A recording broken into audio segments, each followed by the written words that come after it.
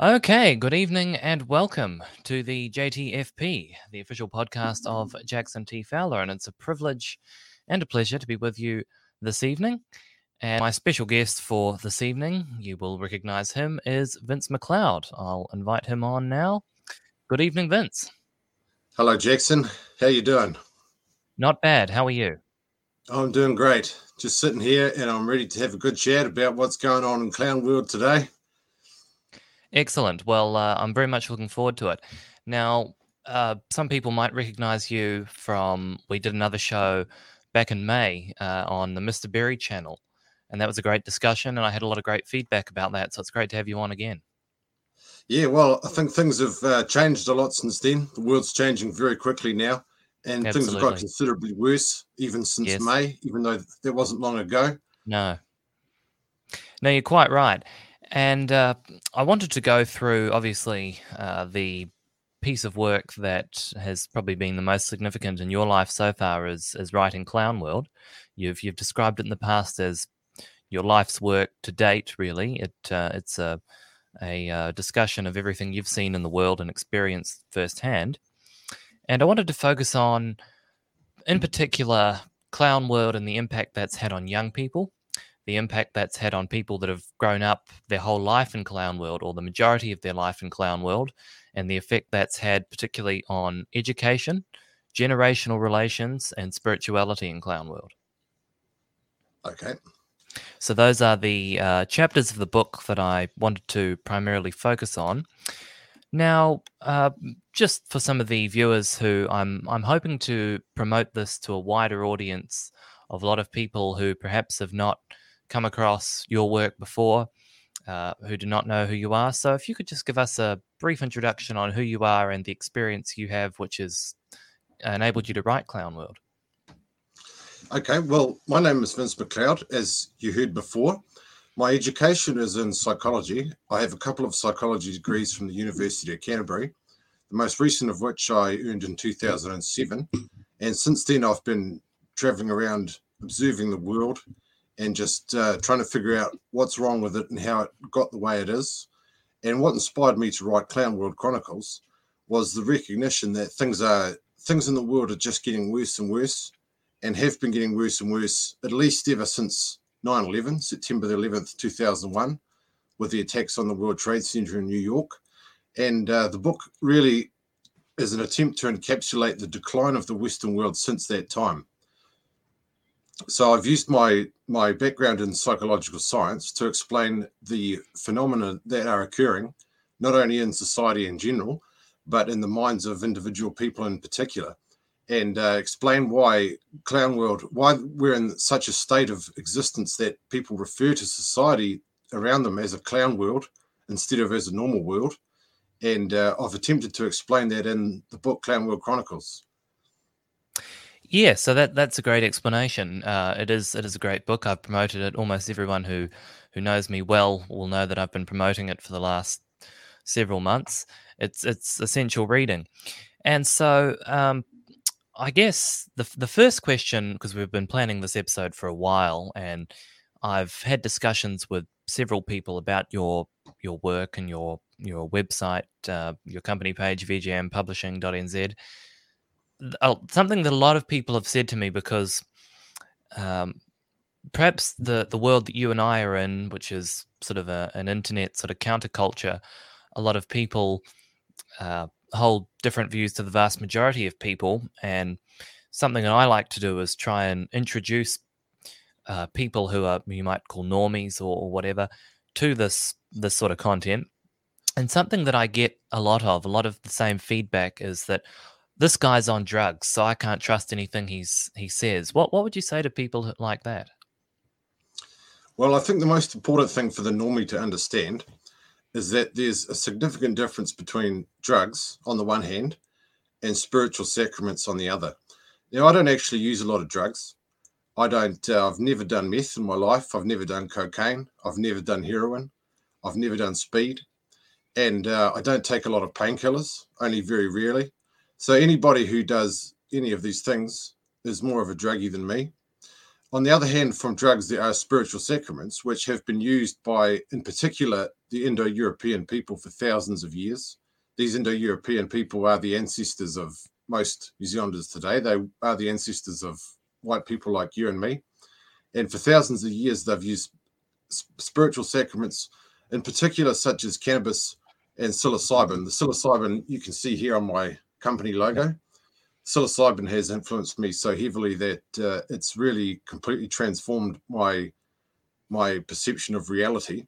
And so psilocybin I credit with providing me with the spiritual insight that's enabled me to write insightfully about things like Clown World. So I'd say that I am a user of spiritual sacraments. I don't deny that at all, but I'm not a druggie. Anybody who does a significant amount of alcohol or tobacco or painkillers is more of a druggie than me. Right. So I'd turn that right back at them. No, absolutely. And of course, in the West and in New Zealand in particular, we have what I would call a pisshead culture where it's totally acceptable to, drink, a bottle of wine a night or get most of the way through a 6-pack in a night.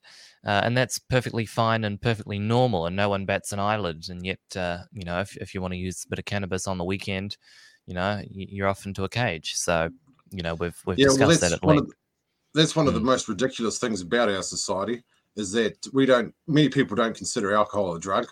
They can get pissed and then fight somebody, bash up their wife, bash up their kids, swear at somebody, swear at the barman, and then just start again the next day like nothing had ever happened. Turn up to work on Monday like normal, yep.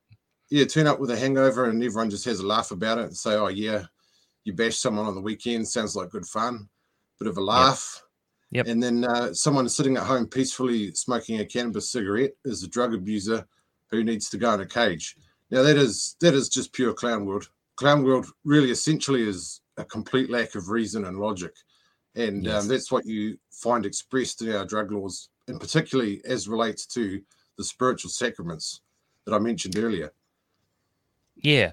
So with this discussion, the initial idea for it was I was watching your podcast with Vinny Eastwood, and you were talking about young people, just only for a few seconds. And you and Vinny Eastwood are almost exactly the same age, I think. And because you're 40 years old, am I correct? Yeah, I'm 40. I think Vinny's a bit younger than me. I think he's about 38, 37, but we're both similar age. Yep. Yeah. We're both millennials. Yep.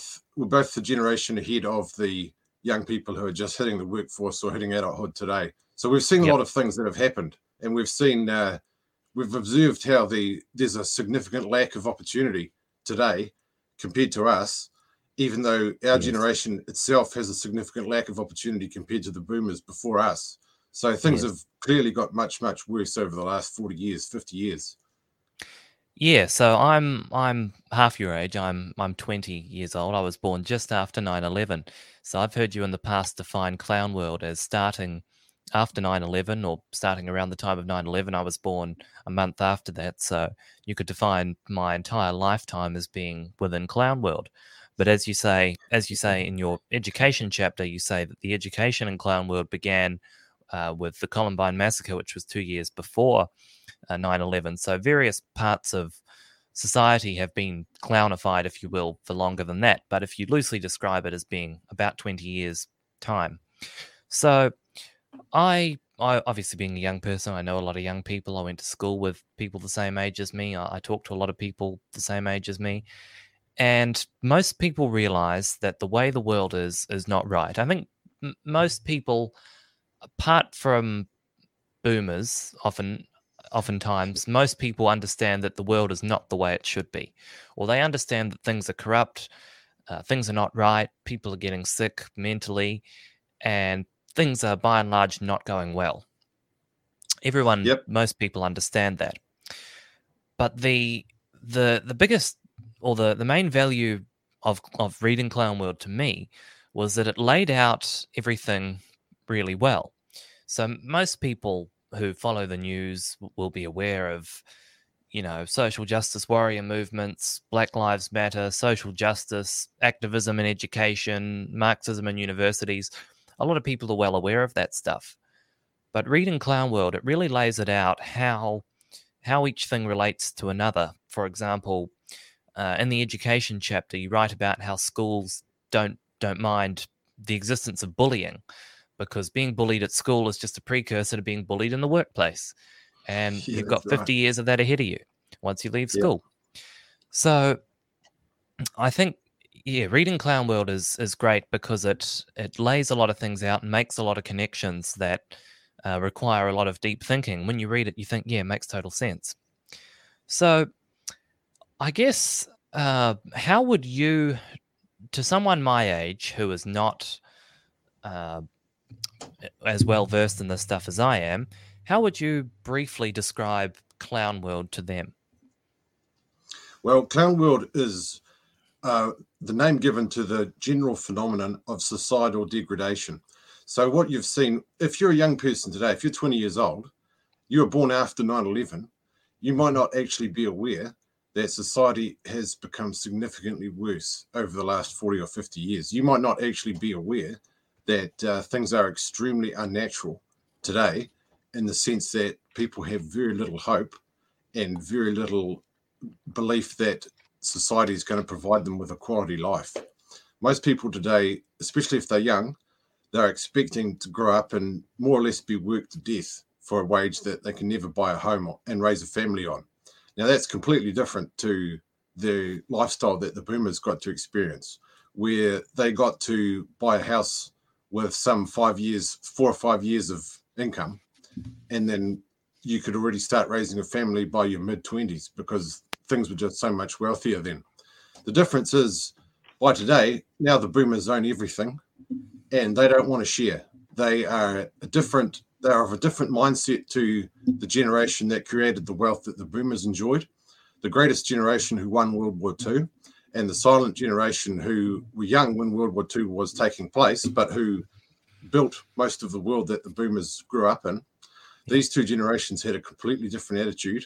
Their mindset was the same as the existing traditional mindset, which made an effort to sacrifice their own well-being in the now for the benefit of their offspring later on. So that's what they did. The greatest generation, the silent generation, they sacrificed their well-being for the wealth and the comfort of the boomers. And then when the boomers got into power themselves, they tore up what was otherwise this social contract and decided that they were going to keep all the wealth and they were going to give their offspring as little as possible and just keep as much of the wealth for themselves as they possibly could. And so that's created a situation where young people today find themselves working 50, 60-hour weeks just to pay rent to the boomers. All the production that they have created gets taken off them for the sake of taxes and profits and rents. And so you see a situation today where the New Zealand government spends some $18 billion a year just on pensions for old people.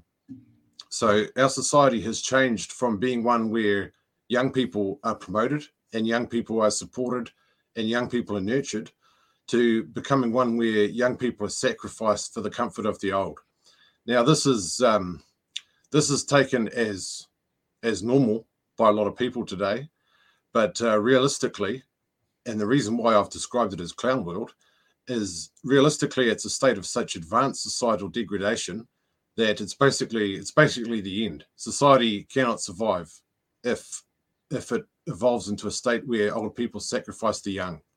So we're really at the end of a great historical cycle right now. And that's what inspired me to write Clown World Chronicles, because I saw that a lot of young people, much like yourself, were lost in a state of confusion because they did not understand these wider historical processes and they could not explain what was going on from the perspective of a psychological scientist. So the point of Clown World Chronicles was to bring all of these wider trends together and explain them from the perspective of a psychologist so that a reader could come to understand what was going on in the minds of people today, not only the minds of the people who are actually running the place, the boomers who have created Clown World, but also the minds of the younger people who are suffering from this creation.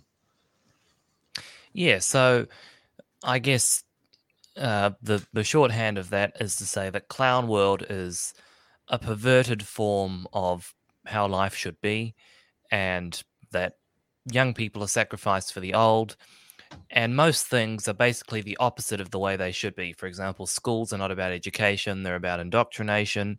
Science is not about discovering the truth, but about pushing politics. And relations between every group are pretty bad under the guise of divide and conquer. Would you agree? Oh, I'd absolutely agree. Clown World itself is a development of the phrase Bizarro World, which was Right. actually something invented by DC Comics. Bizarro World was a world that Superman could travel to in the Superman comics, and the point of Bizarro World was that it was the exact opposite of normal world. So everything was just completely upside down. And what people have realized, and the reason why people come up with the term clown world, I didn't come up with that myself. I just observed that being used by people in everyday internet parlance.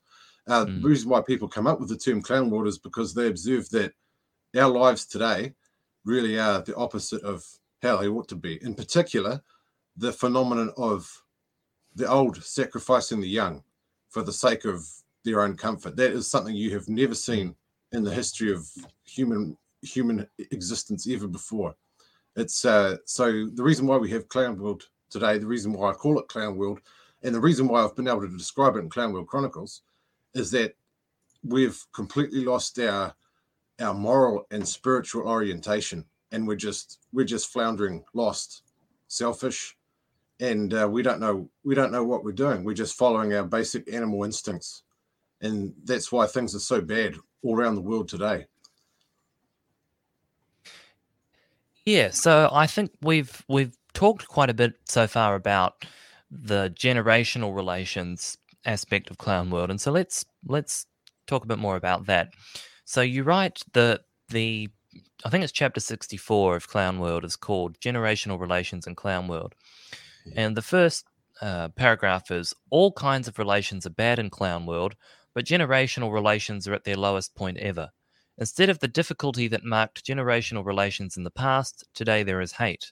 This hate is based on the fact that one generation in particular, the baby boomers, are chiefly responsible for Clown World and its perpetuation. So that's the first chapter, the first paragraph of that chapter. Now, something that people my age especially will be familiar with is the OK Boomer meme that has been popular for maybe maybe 5 years now, maybe less than that.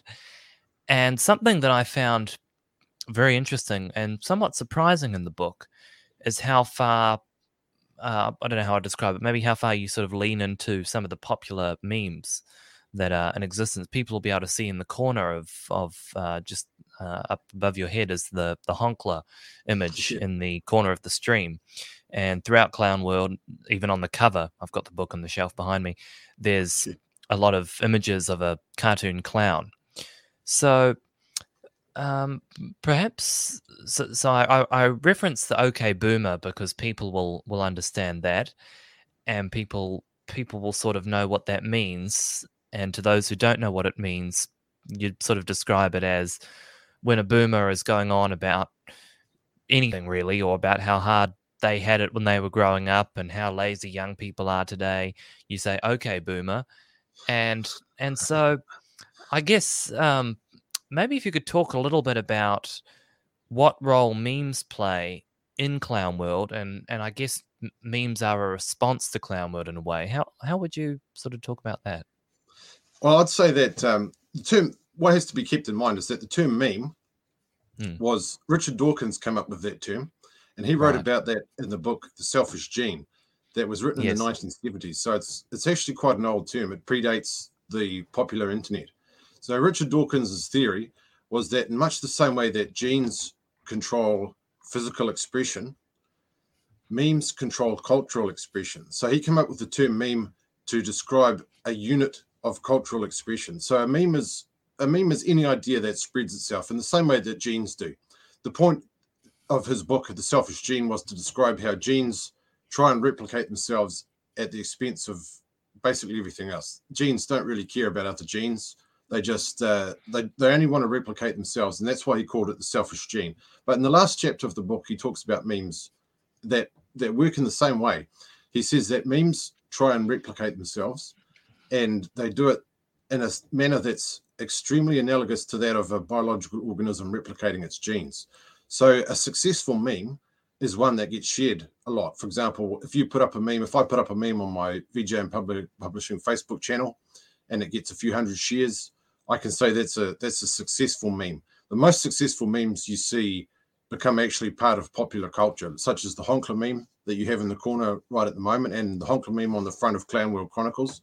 Honkler has become a popular meme because a lot of people feel like things are so bad that the temptation for despair is so great that it has to be countered by humor. And so the point of the Honkler meme is to try and bring some humor and levity into what is otherwise an extremely depressing and despair-inducing situation, which is our modern life. As Brad Pitt said in Fight Club, our great war is a spiritual war, and our great depression is our lives. That's actually more true of Generation Z than it was for the millennials, who were the target audience of Fight Club. So the thing about memes is that memes are, for people today, a way of fighting back against the psychological oppression that is pushed on us by the mainstream media apparatus, and which is intended to get us to submit to the direction that is being pushed on us by the ruling classes, which essentially amounts to the boomers and some of their Generation X lackeys.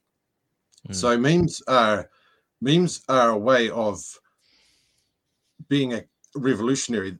People don't fight so much with bullets today; they fight with memes. And the point of memes is to get other people on your side and to recognize that you're speaking the truth. So memes can be said to be symbols of truth that are working in resistance against all of the lies that are being pushed on us by the mainstream media.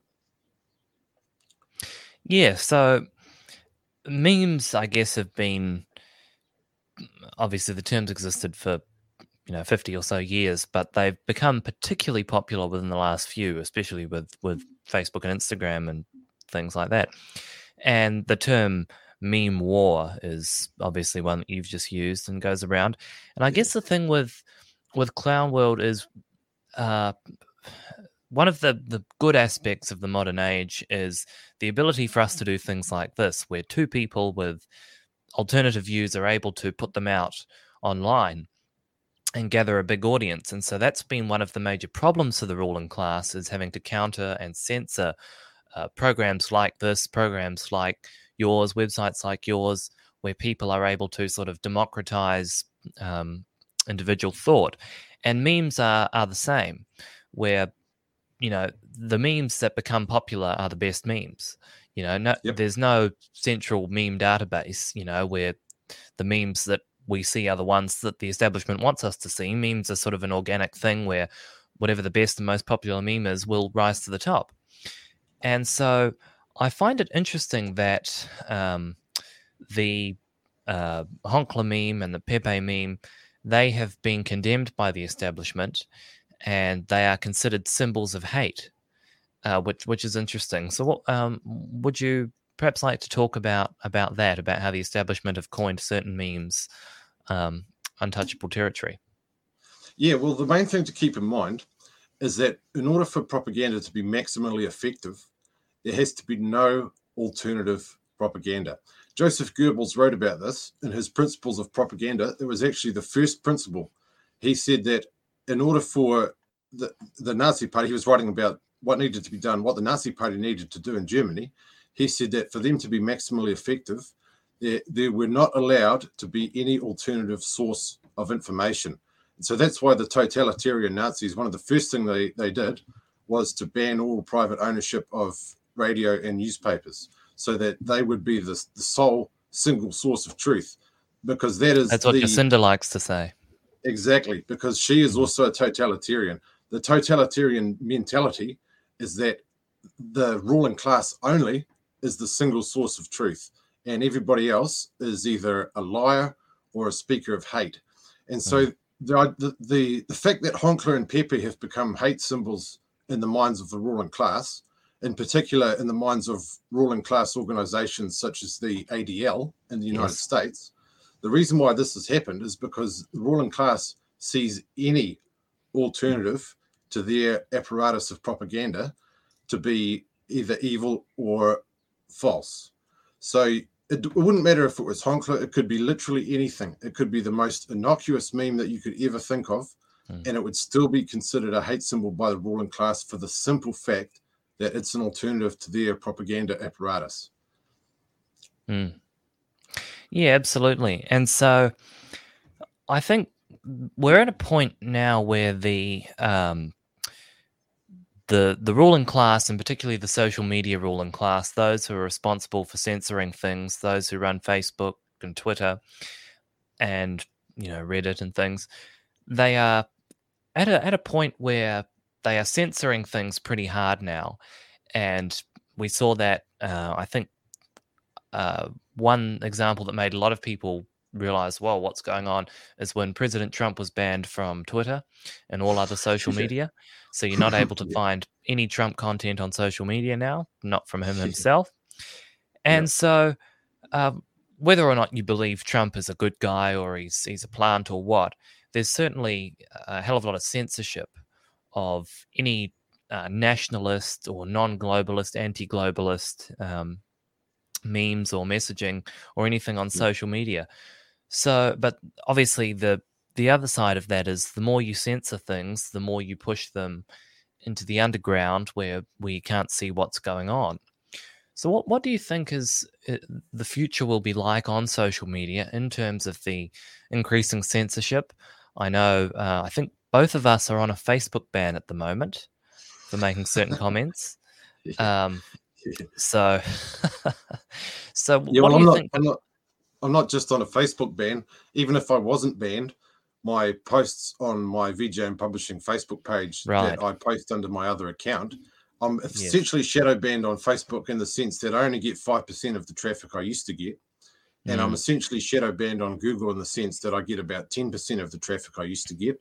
I'm banned from pretty much everywhere on Reddit, even on my alternative accounts, because, as I mentioned before, this isn't because I'm evil, but because any alternative to the ruling class message is censored. And this isn't just happening to me. This is happening to anybody who thinks for themselves at all, even Donald Trump. Donald Trump, I consider him to be part of the establishment, but he is still just enough of a free thinker that they target him. Now, this is really just an example of the totalitarianism that existed under the Nazis and the commies. And it's what I call it neoliberal totalitarianism, because it is just as much totalitarianism as what the Nazis and the commies did. The only major difference is that the ruling class uses the corporates to censor people instead of actually sending the Gestapo or the NKVD around. So it's just another example of the same thing, which is the drive towards totalitarian control. And as a further example of what George Orwell said, when he said that if you want to imagine the future, imagine a boot stamping on a human face forever. That's all that they're doing. They're just trying to stamp us out. They're trying to stamp out Facebook, Google, the mainstream media in general. They're trying to stamp out anybody who thinks differently. I think what will happen in the future is that you'll see a lot more alternative media outlets starting to stand up. You can already see on, for example, Brand YouTube, the most recent podcast in which I was featured. It was put up on Brand YouTube by the host of the podcast, and that got a lot of views. That got a lot of views and a lot of comments. So I think what you'll see is alternatives to Facebook and Google and Reddit starting to rise up as most interesting people end up getting banned from those old legacy media outlets. Yeah, and it's interesting you mentioned your Facebook page. I've got it up here. According to the latest statistics, you have 3,143 likes, including 15 of my friends, and on Facebook, that is. And you posted up a meme yesterday at 3:04 p.m. So it's been up over 24 hours, and you've got 8 likes. Yeah, 8 likes. And it used to be that I could post literally anything as a meme, doesn't matter what it was, and I'd get about 200 likes and reacts and at least 50 shares. I could put up a meme of anything. Even as an experiment, I used to put up memes that weren't even relevant to anything that VJM Publishing used to talk about. And people would I'd still get dozens of shares. But now I'm just shadow banned.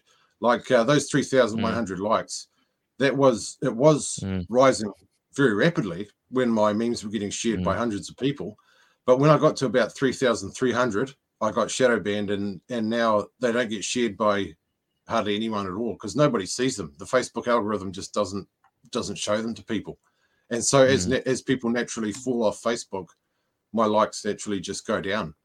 So yeah, I've just they've just strangled my Facebook page the same way that Google has strangled traffic to the vjmpublishing.nz website, and that's why I'm ending up I'm promoting it more through alternative channels now, such as these podcasts, because this is something that they haven't yet been able to strangle through censorship.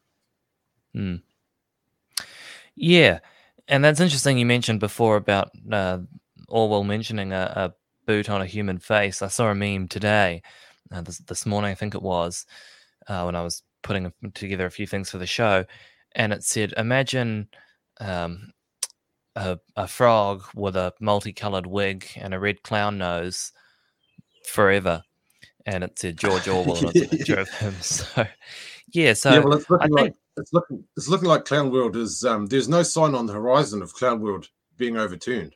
There is only, I mean, there are a lot of young people who are angry at Clown World, but still you haven't seen that really manifest into any meaningful revolutionary movement. Every time someone even makes an attempt to stand up, they get smashed. You see, all it takes now is to possess anti-government sentiments, and you go on a police watch list, and they start monitoring you for any sign of dissent. So, I mean, that really is pure totalitarianism. The next step is for people like me to get disappeared and dragged off into the forest and shot in the head and buried in a shallow grave. They've already sent cops around to my house to talk to me, to check my thinking, to make sure that I'm not a terrorist. So the authoritarian sentiments among the ruling class, not only in New Zealand, but all around the West, they have intensified to an extreme degree. And the reason for this is because many people understand that the world has been horrifically mismanaged, particularly the Western world, over the last 40 or 50 years.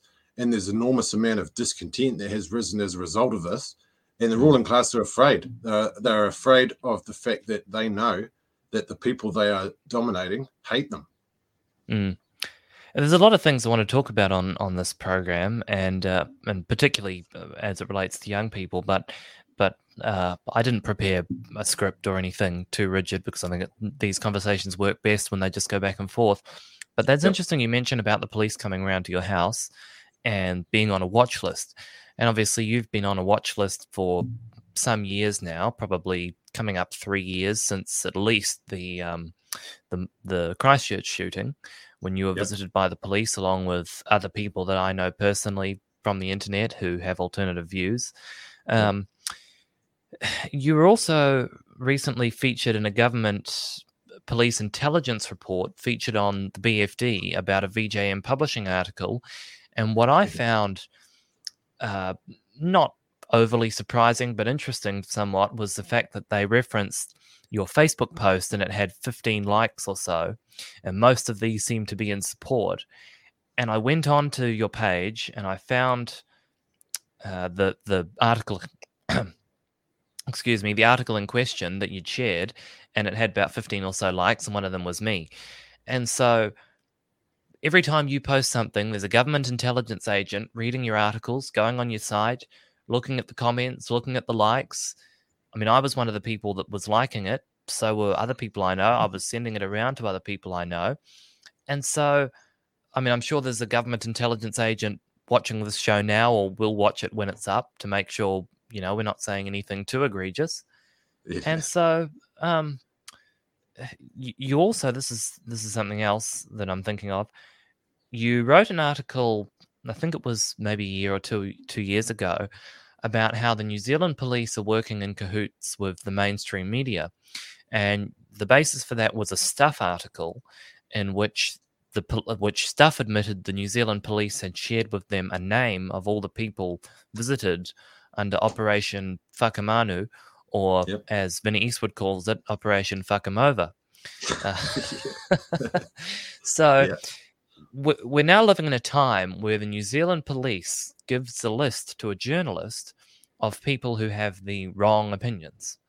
So that's concerning. Yeah, it's really bad. But you can see that this is just different arms of the ruling class working together as one single apparatus.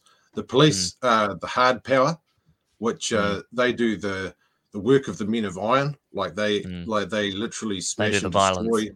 Yeah, they do violence in particular. They do physical violence in particular. Whereas the mainstream media are more like the soft power of the ruling class. They do psychological violence. So they depress, they demoralize, they spread fear among the people. They destroy the reputations of wrong thinkers, anybody who stands up. I've been featured in News Hub for when I sold It's Okay to Be White t-shirts on Trade Me. The News Hub, the mainstream media, they quoted the Human Rights Commissioner Paul Hunt as saying that I was ideologically adjacent to Brent and Tarrant. And this is the same guy who donated to the mongrel mob to go and speak at one of their conferences. Yeah, he went to the mongrel mob to talk to them as if they're completely normal people, as if the mongrel mob are acceptable members of society. Yes. And I'm not an VJM Publishing member. is not. No. And that's really amazing if you think about it, because the mongrel mob, I mean, they're obviously criminals. Like, you have to, I've heard that you have to rape somebody to be even allowed into the mongrel mob. Whereas VJM Publishing, I don't even have a criminal record, or at least not yet. I'm sure I'll be charged with something in the future, some wrong thinking offense, but I don't even have a criminal record, and I'm 40 years old. So I'm a normal person when it comes to not being a criminal. But I attract more opprobrium from the ruling class than what the mongrel mob do, because the mongrel mob actually serve the ruling class by striking fear among the mainstream population. Whereas I don't do that. I try and enlighten the mainstream population. I try and show them accurately who their enemies really are. And not only do I not demoralize them, but I try and do the exact opposite, which was what you can see in Clownville Chronicles. You can see an attempt to bring humor to what's otherwise a really dark and unpleasant situation. So I am even more of an enemy to the people running society than what the mongrel mob are. And that's fascinating if you step back and think about it. You realize that the ruling class really are the enemies of the people. Yeah, so something interesting to me was we haven't really, but we've sort of just come out of a lockdown in Auckland. And maybe it feels like a long time ago for people not in Auckland, but we've been in lockdown up here since the middle of August. And obviously lockdowns, people's mental health suffers, and so do a lot of things.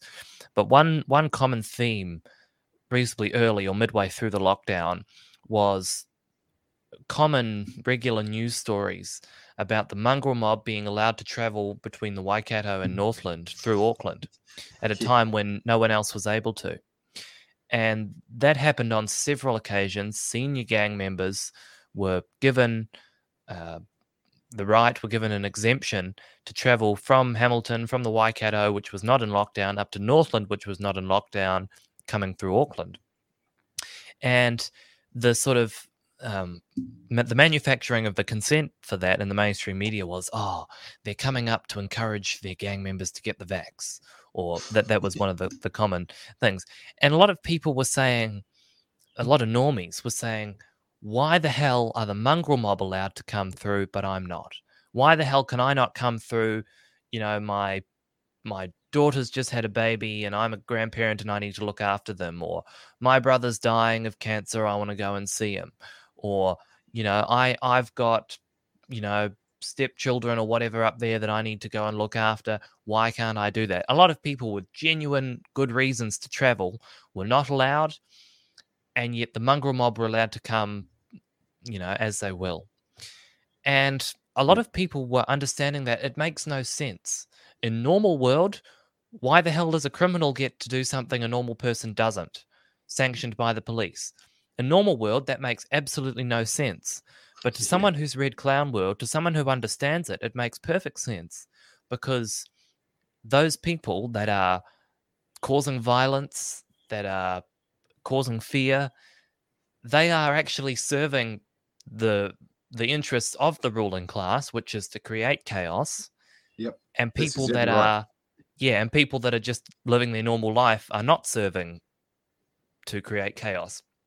And so that was just sort of an anecdote that I remember quite well, thinking at the time in the lockdown, thinking normal people don't get it, but you and I do. Yeah, well, the relevant chapter in Clown World Chronicles about this is the chapter about anarcho-tyranny. Now, anarcho-tyranny is the form of government that we are really living under, even though most people don't understand it. And the difference between anarcho-tyranny and, say, your bog-standard Nazi or commie-style tyranny is that ours does not appear to be totalitarian on the surface, although it is if you look underneath. So the reason why the mongrel mob are allowed to basically do whatever they want, and the reason why they get so much positive press in the mainstream media, despite being essentially a terrorist organization, is that the ruling class, they want us people to be terrorized. The mongrel mob really, they occupy the niche of the men of iron in the same way that the police do, and they achieve the same thing that the police achieve, which is to terrorize the mainstream population into submission. So the ruling class allows them a free reign, essentially a free reign. Like the ruling class knows who the leadership of the mongrel mob are. They know that this leadership has committed horrific crimes that realistically should see them put in prison for a long time, if not straight out executed. But they don't allow these people to be punished because they serve the ruling class by spreading fear among the population. The more fear that can be spread among the population, the more demoralized that population is, and therefore the less likely that population is to organize and to come together as a united front against the ruling class. So it's really just a further example of the same old divide and conquer tactics that the ruling classes have been using for 1,200 years at least, if not longer. Yeah, the term that comes to mind when you were talking there is controlled opposition. And so the mongrel mob leadership and the police leadership are well acquainted. You know, they are well in touch. And they're great something that mates. I mean, they fill the same niche. So the police will look at the mongrel mob with a lot of respect. They see the same sort of person. The way to understand it metaphorically is if you can imagine someone who owns a great deal of property and they know that other people want to come and take that property off them, the owner of that property might employ, or they might get a whole lot of dogs to defend that property. And that's just what the men of iron are. The police and the mongrel mob, they serve the same niche, which is as a kind of attack dog of the ruling class against the people. And the ruling class, they don't see the mongrel mob and the police as that different because they do the same thing, which is terrorize the everyday person into submission. That's all they want. And on the other side of that, on the sort of opposite end of the COVID spectrum, is I saw an article the other day. Someone had done an Official Information Act request requesting text messages between Brian Tamaki and the Deputy Police Commissioner, I think it was. And so Brian Tamaki and the Deputy Police Commissioner are also cooperating or working together. And the Police Commissioner was saying, you know, please don't block this road, or please don't have people congregate outside this building or whatever. I think it was the museum. And the Police Commissioner had texted Brian Tamaki saying, please don't crowd outside the museum because, you know, they've complained. And Brian Tamaki goes, okay, we won't do that. And it's like, well, this guy's supposed to be leading protests, and yet he's in maybe not cahoots, but at least in communication with the senior police that he's supposed to be protesting against. So that sort of indicates to me that there's a lot of the protesting, or a lot of the resistance we supposedly see is just a token gesture, as controlled opposition, is to distract people. I mean, the ruling class know that the best way to neutralize the opposition to them is for them to lead it themselves. And so that's what they've always done. They've always put their own people into positions of power in any revolutionary or alternative movement that stands up. The reason why they don't like me is because I won't take their money. I'm not part of the $55 million journalism fund that Jacinda Ardern is shoveling to all of the mainstream media organizations that are happily just repeating her propaganda. I'm not part of that. I don't take any government money. All the money that I make comes from my book sales. And so I'm dependent on people like yourself who buy my books because they understand that I'm telling the truth. And So that's why I get targeted. Basically anybody who steps off the plantation gets targeted. So yeah, Vinny Eastwood, he's been targeted even harder than me. Like he was arrested for his lockdown protest. He's still awaiting trial. And the next stage, like I said before, is for people like us to get disappeared, which you see it happens in every totalitarian state sooner or later, because the people will naturally resist totalitarianism. And the totalitarians, well, if they allow people to speak freely, those people will inevitably speak about how the totalitarians are evil. And so if they want to prevent opposition to them, they have to smash it. And that's exactly what they're intending to do. And that's what they have done and are doing. Yeah, I've done a little bit of commentary on Facebook about clown world journalism, if you will. And something that you've highlighted is you did a couple of, I think one was an article, one was a Facebook post. One was an article about how the mainstream media controlled dissent, and used the example of the groundswell protest, where the chairman or the president or whatever he was of Federated Farmers has come out and condemned the groundswell protest and said that they don't represent us and they're crazy and they're anti-vax, anti-climate, all this. Yeah. And you also mentioned Sue Gray as someone who's been a cannabis activist and now an anti-vax activist and is condemned as crazy or insane by the mainstream media. And you also posted up a picture on Facebook, because if you read a Stuff article now, you go to the bottom, they ask for money. They say, I think they say this article didn't write itself or something. Well, half the article is a copy and pasted press release, so it virtually did write itself. But and the other half are probably written by intelligence officers within the NZFIS or the CIA. Yeah, exactly. And one article that you posted was condemning Sue Gray for asking for donations to fight the government in court, and then saying, "Oh, Sue Gray is just out for money." And then at the bottom of the page, this Stuff article's asking for money, and so it's hilarious, isn't it? It's absolutely ironic. They don't have any shame at all. No, and the other thing is, I read Stuff this morning. I don't know if it's still the number one article, but it was the big sort of headline article on the front page, saying that the chief executive of the Christchurch City Council or something, I don't know if it was that specifically, it might have been Environment Canterbury or something, the chief executive is unvaccinated. Yeah. And they did a whole article about one public servant's medical information. So that's the state of journalism now. It is incredible. What it really made me think of was how during Nazi Germany, the Nazi newspapers, they would identify people working within organizations who they thought were Jewish, and then they'd write an entire article about how they were a Jew, and an entire article about how they were of Jewish descent and how they attend the synagogue and how they're essentially the enemy of the rest of the population. And that is exactly the same blueprint that you see them following with this unvaxxed. This article about how I think his name was Mr. Moffat, how he was unvaccinated.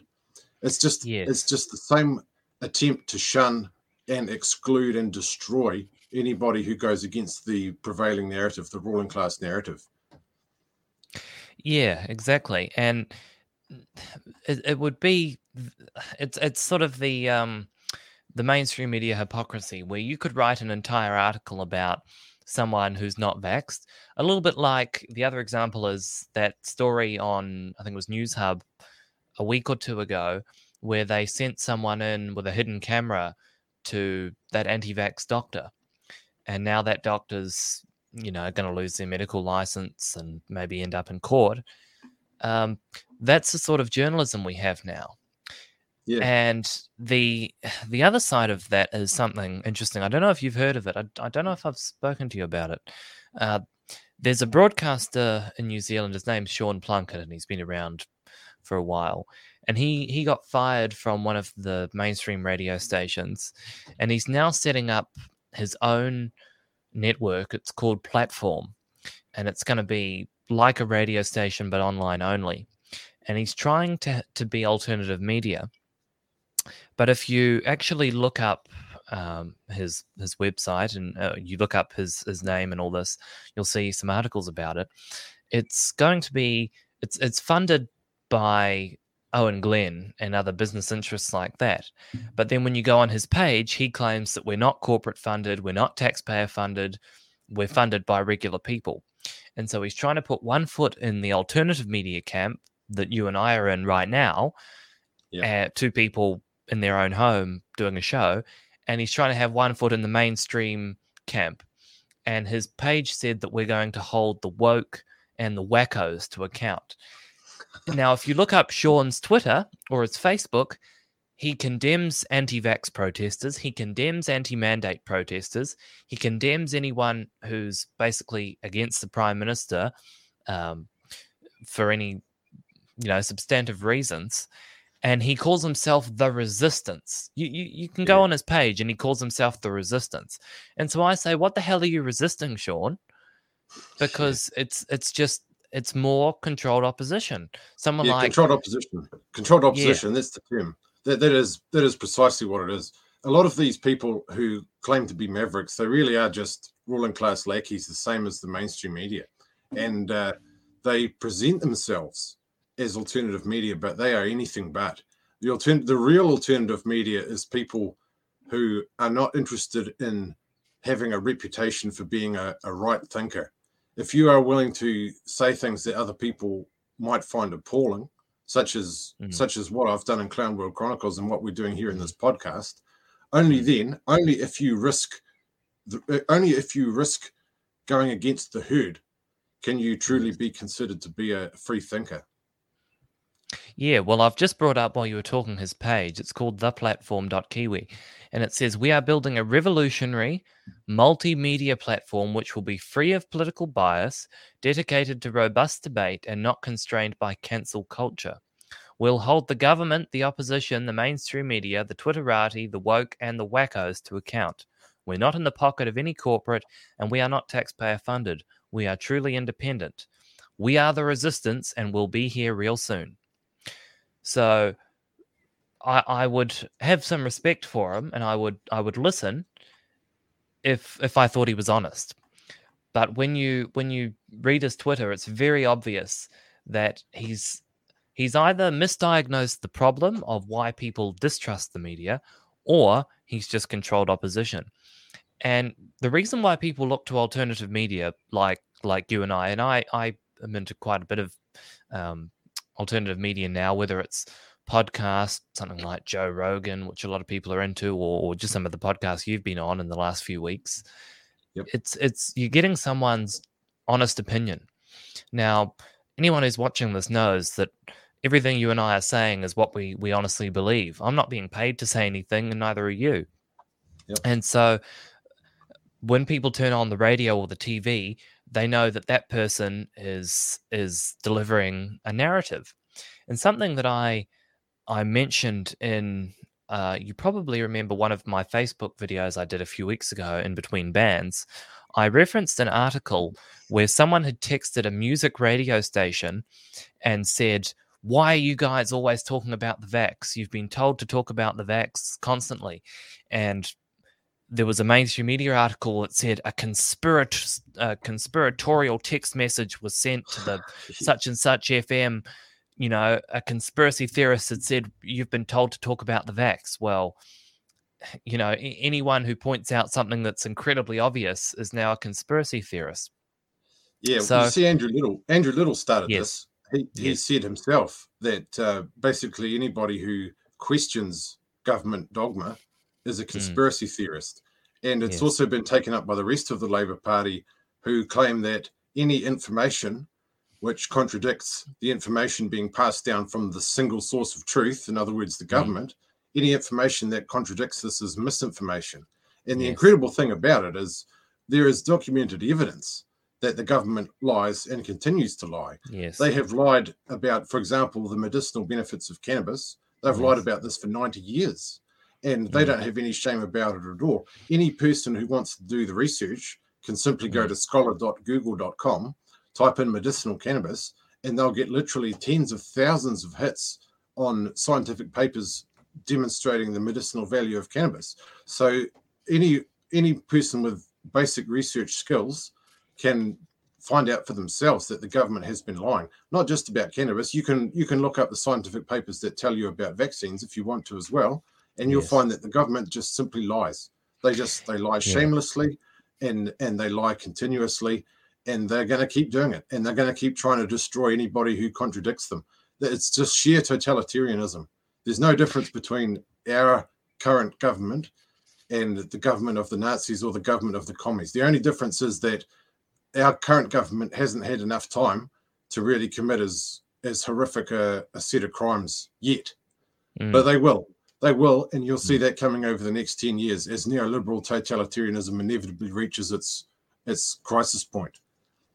Yeah, and in your podcast with Chad that I was watching last night, you talked about how we've just had a new opposition leader, and he's going to save us from Jacinda, who saved us from Bill English, who saved us from John Key, who saved us from Clark, who saved us from Shipley, from Bolger, from, Longy and Muldoon and Kirk.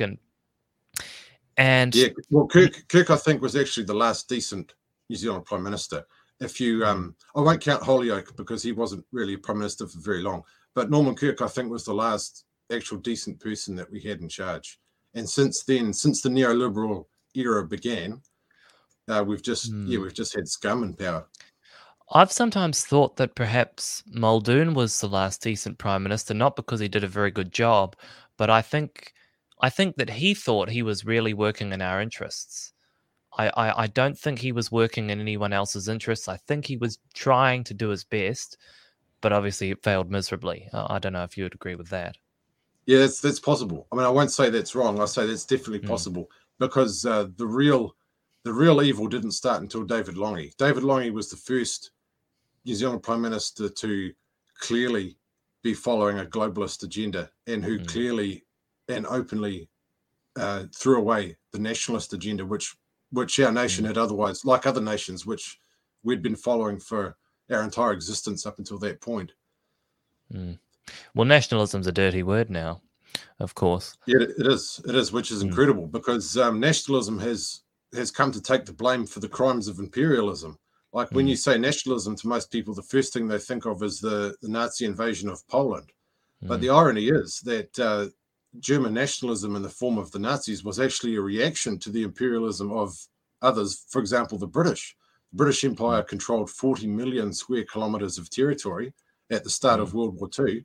The German Empire controlled 660,000 square kilometers of territory. So the British Empire was some 70 times bigger. But the prevailing narrative that we're given is that the Germans were trying to take over the world.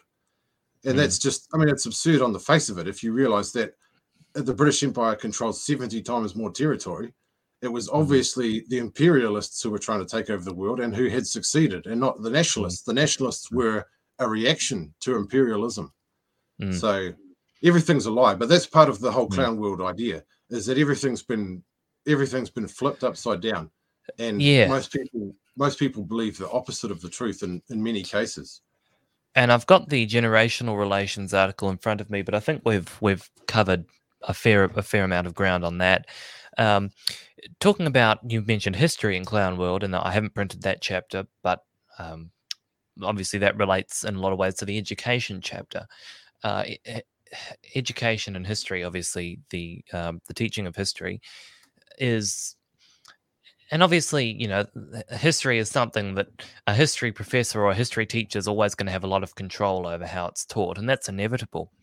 But we have state-sponsored lies as our history, and history always belongs to those who won. That much is obvious. But we have, and I guess now if we sort of pivot towards talking about education. I'll just read the first paragraph of your education chapter. It says, going through the education system is tough at any time and any place. Most children would rather be outside playing than sitting in a classroom. And for them, it's not always obvious what the value of an education might be. Although getting educated is in theory a great privilege, in practice the value of an education varies. And then you you write that Clownwood education began with the Columbine High School massacre, which I talked about at the beginning, in 1999. This was when most people realized how shit the school system really was. Up until then, it was laughed off or denied. After then, it was acknowledged that school truly sucked for a great number of people and that bullying and emotional abuse were rife.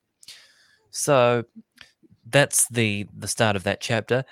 I know school was terrible for a lot of people. I know a lot of people found it really awful, and some people just found it boring.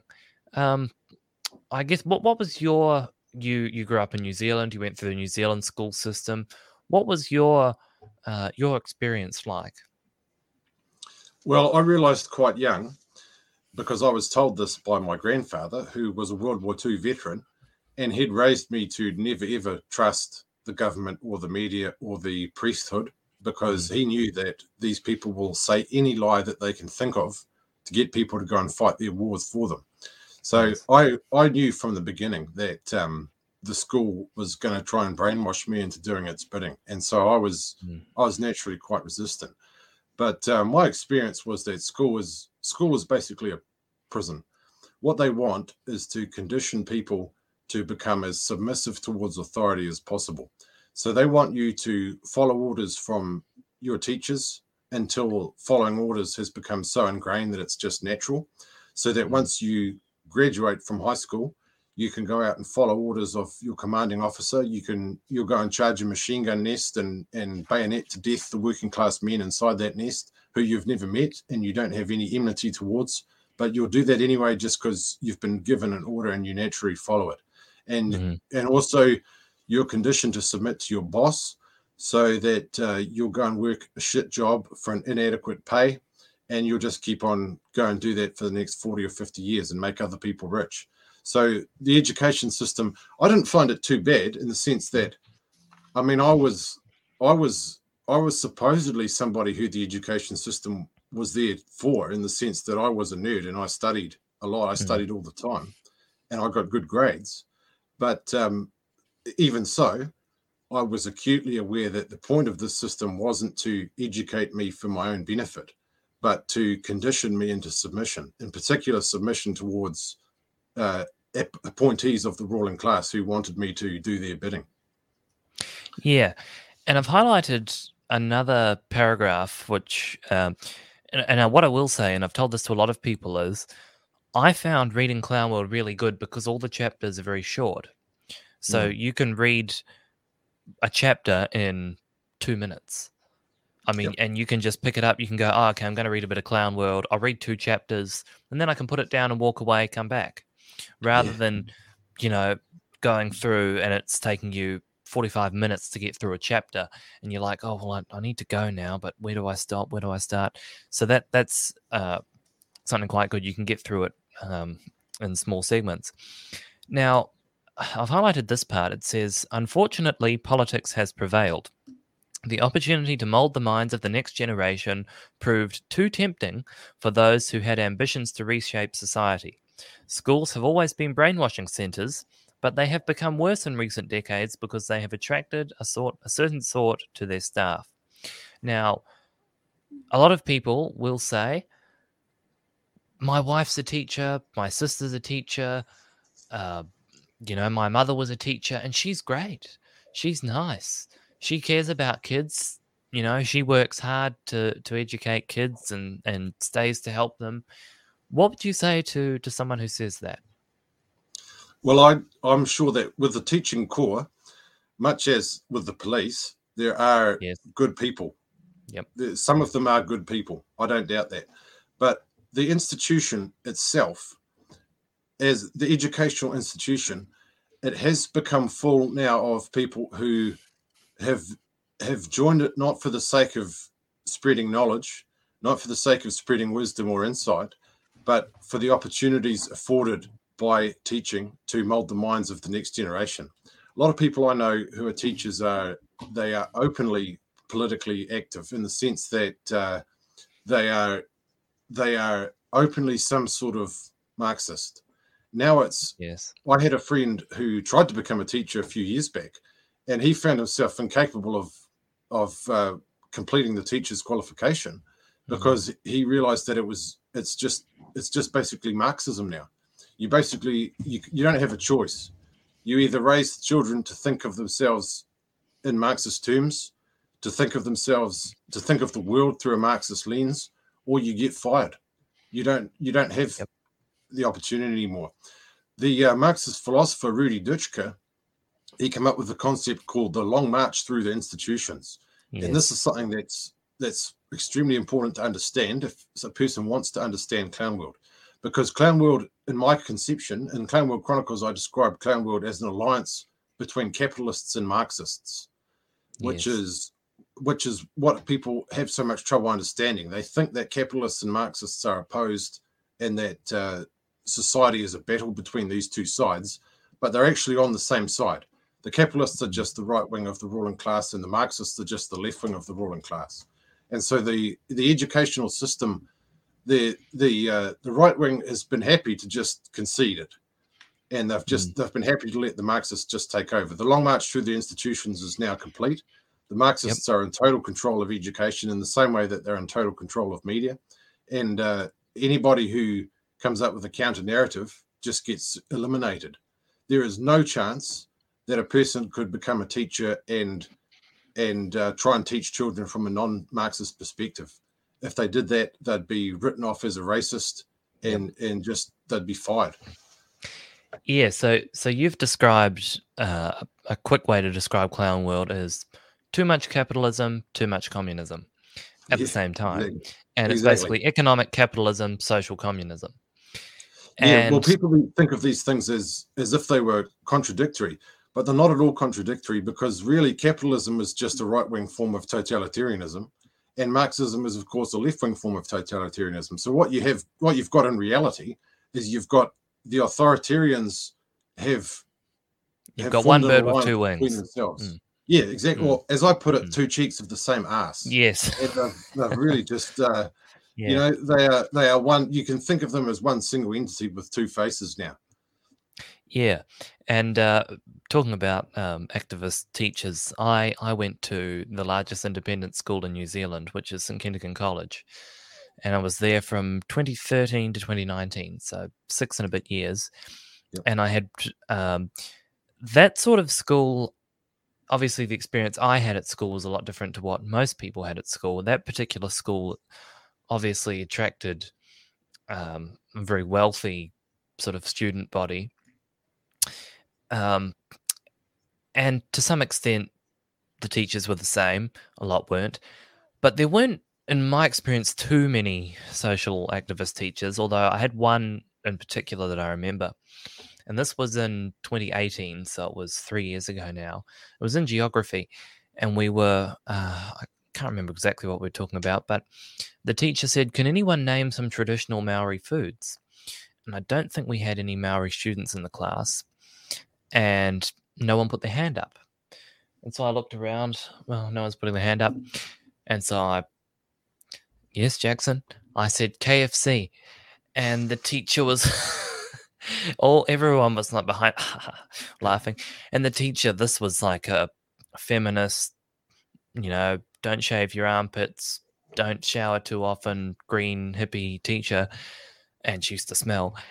And she goes, "Whoa, colonial racism at SKC, St Kentigern College.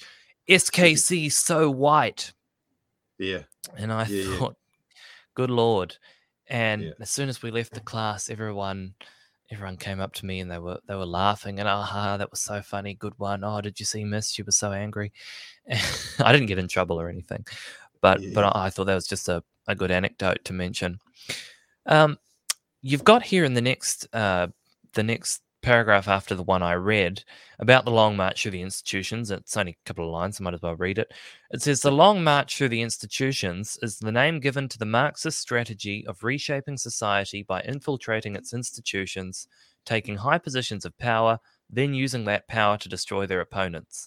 Along with the media, the education system has been a primary target of these activists." So, in another podcast you did with Mr. Berry, you said that you left the University of Canterbury after your master's degree because the march through the institutions was complete, and you felt that the education system was no longer worth being part of. So would you perhaps talk about your personal experience of that?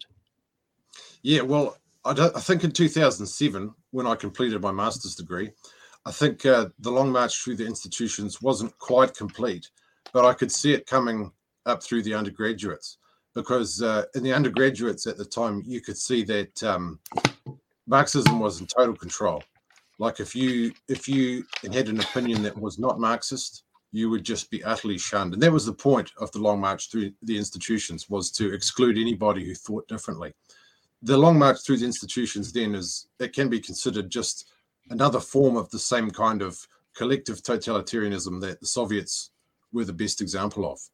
So for me personally, I found the university experience extremely disappointing, in the sense that I'd expected it to be a place where I'd expected university to be a place where you could go to and talk about basically anything and discuss ideas purely logically and purely rationally. And what I discovered was that may have been true 60 or 70 years ago, but today the university system really is just a brainwashing center. You have to think the same way as everybody else, otherwise you just get completely shunned. You can think for yourself if you want to, but you'll be reduced to the fringes, and you can talk about that only online or in places like 4chan or places like this podcast. But if you want to have a mainstream role, yeah, you have to bend the knee. The long march through the institutions is now complete, in the sense that you won't be part of the university system unless you think the same way that they do. Free speech is gone. Free thought is gone. It's it's just a brainwashing institution now, and that's incredibly bad. If you think of the fact that the university system, it's necessary. It's an extremely important institution, because if the ruling class, if the young people who are coming up in society, if they don't know how to think rationally, then the society that they build is just going to go completely off the rails. And you can see that happening now. The people who have graduated from the university system recently, take Jacinda Ardern, for example. She's just a complete party functionary. You know, everything she says is just straight from the Marxist playbook. And that's all you're going to get now, unless the university system's completely reformed.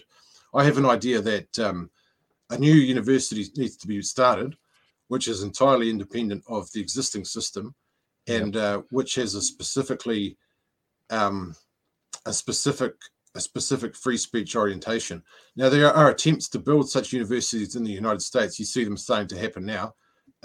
Universities where anything goes with regards to discussing the nature of the world or human nature.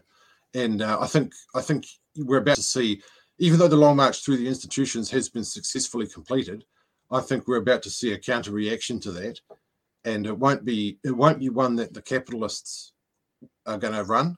It's going to be one that's going to be pushed by more nationalist interests. So I think there's still hope that the education system can be salvaged, but in its current state, I think you'd be better off avoiding it. If you're a young person today, I think you're better off educating yourself on the internet rather than going to university and being subjected to what realistically is just going to be a brainwashing program. Yeah, and that's interesting. And in fact, in clown world society now, in order to have a job, you have to go through the university system. If you want to have any sort of decent income, other than being a tradesman, your only option for a decent living is to go to university. Yep. And that wasn't always the case. No one in my family has gone to university. None of my parents, none of my grandparents, great-grandparents, no one's gone. And the only one person that I could say I'm related to that's been to university is one of my cousins who's of the same generation as me. Yep. So no one in my family in any prior generation has been to university, and yet my family's been quite successful. But short of being a tradesman or an entrepreneur, there's no decent path to a decent living without going through university.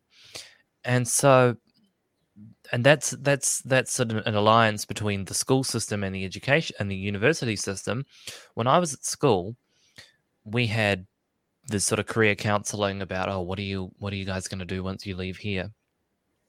And never once was there any suggestion to any of us that there was any alternative pathway than going to university and signing up to university and doing some degree. And something I've noticed is a hell of a lot of people that I know personally and people that I don't know personally have gone to university, started a degree, decided they didn't like it, and done something else. Yep. And I'm thinking, good Lord, what the heck have you just spent a year and tens of thousands of dollars? Because obviously I'm from a very privileged background and a very privileged school where people had the chance to do things like that, where they could say, oh, I'm going to do a law degree. Oh, I don't like it. Oh, I'm going to do, a finance degree. Oh, I don't like it. Okay, now I'm going to do a commerce degree in marketing. Okay, I like that. Yeah. And that's common now.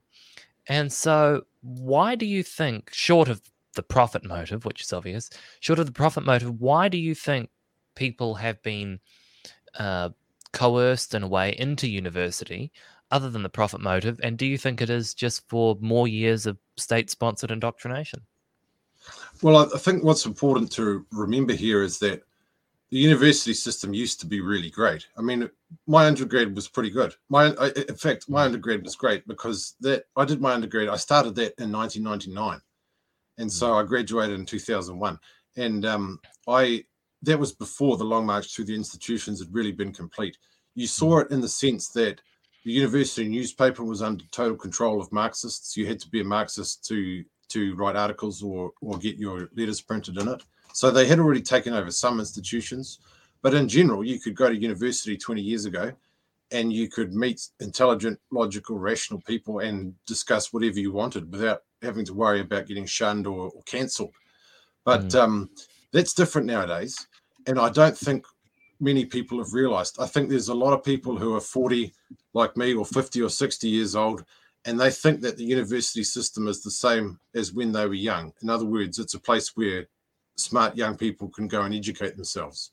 But I don't think they realize that it's no longer like this. I don't think there's a general realization that the university system has now been completely co-opted to serve political ends and that it's no longer an education system as such. And I think that's probably still going to take another 10, 20 years before that has widespread understanding, because people still think in terms of like Ernest Rutherford's days, where you could go to Canterbury University and conduct your own experiments and then go overseas and win a Nobel Prize. People think it's still like that, like it's still honest researchers doing honest research. But people have been slow to understand that's no longer the case. The university system it's been conquered essentially by political interests, and it's no longer a place for free thinking and research. Yeah, that's right. And coming back to boomers, because that's always fun. Half the time they are ignorant about modern reality. The other half the time they want to rewrite history and pull the ladder up from behind them and deny younger people the opportunities they had. But in terms of the ignorance angle, I think a lot of them, as you said in our last show, they've let their minds become stale, and they still think. Some of them are not being dishonest; they're just ignorant, and they say they honestly think it's easy to buy a house, or they honestly think that the education system's about gaining knowledge. And I've also got another article that I printed because I read it the other day. It's called "The Most Terrifying Statistics You've Ever Seen About New Zealand." And you said the future belongs to those who show up for it. And basically the terrifying statistics is that the only people that are having any kids are the ones who are totally uneducated. Yeah, well, that is truly terrifying if you think about the fact that a society has to choose between eugenics or dysgenics. It has to choose one of the two. And if you've got a situation where poorly educated people are having 6 kids each, 5 or 6 kids each, but educated people are only having 1 child each, then you can't escape the fact that your society is going to get dumber. Even that one of the single most denied scientific fact in our society today is the fact that intelligence is mostly genetic. Intelligence is in adults is about 80% genetic, which is similar to the extent to which height is genetic. Now, everybody understands that height is genetic. Everybody understands that tall people almost always have tall parents, and vice versa for short people. But people don't understand in general that this is equally as true of intelligence as it is of height.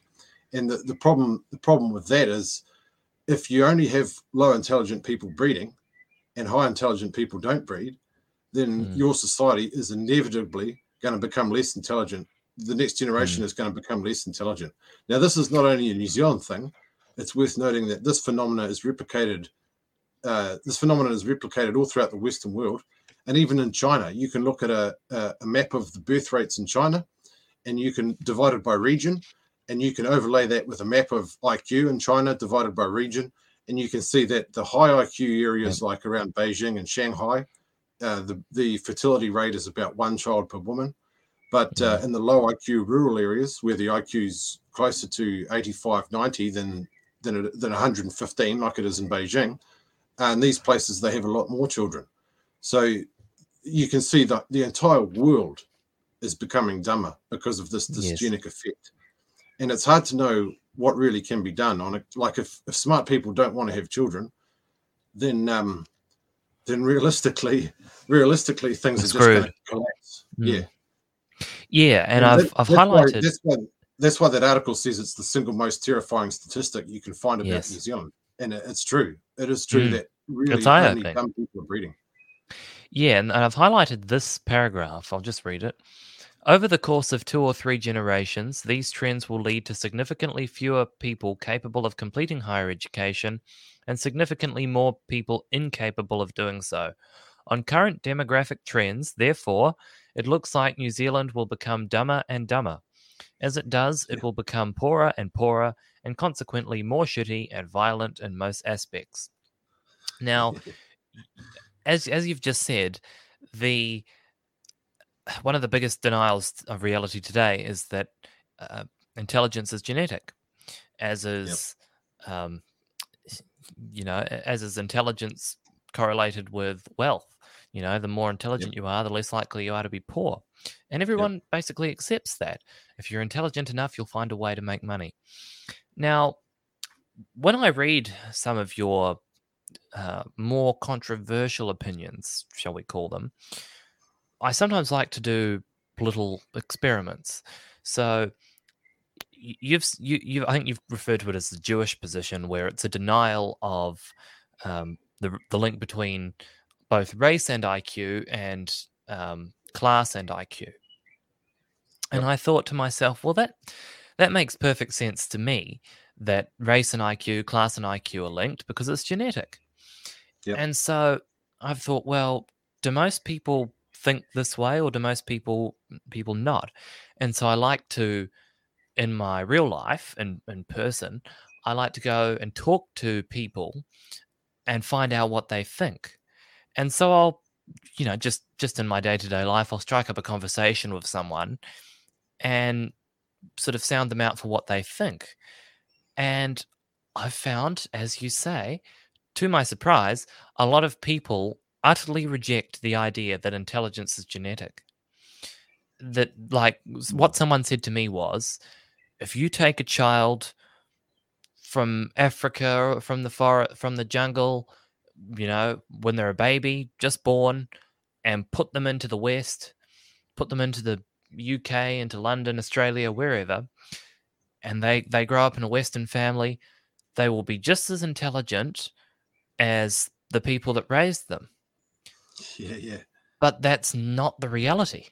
No, it's And the complete opposite of reality. That statement is as ridiculous as saying that you could take a raspberry bush and treat it the same way as you'd treat an oak tree, and the raspberry bush will grow up to be as tall as an oak tree.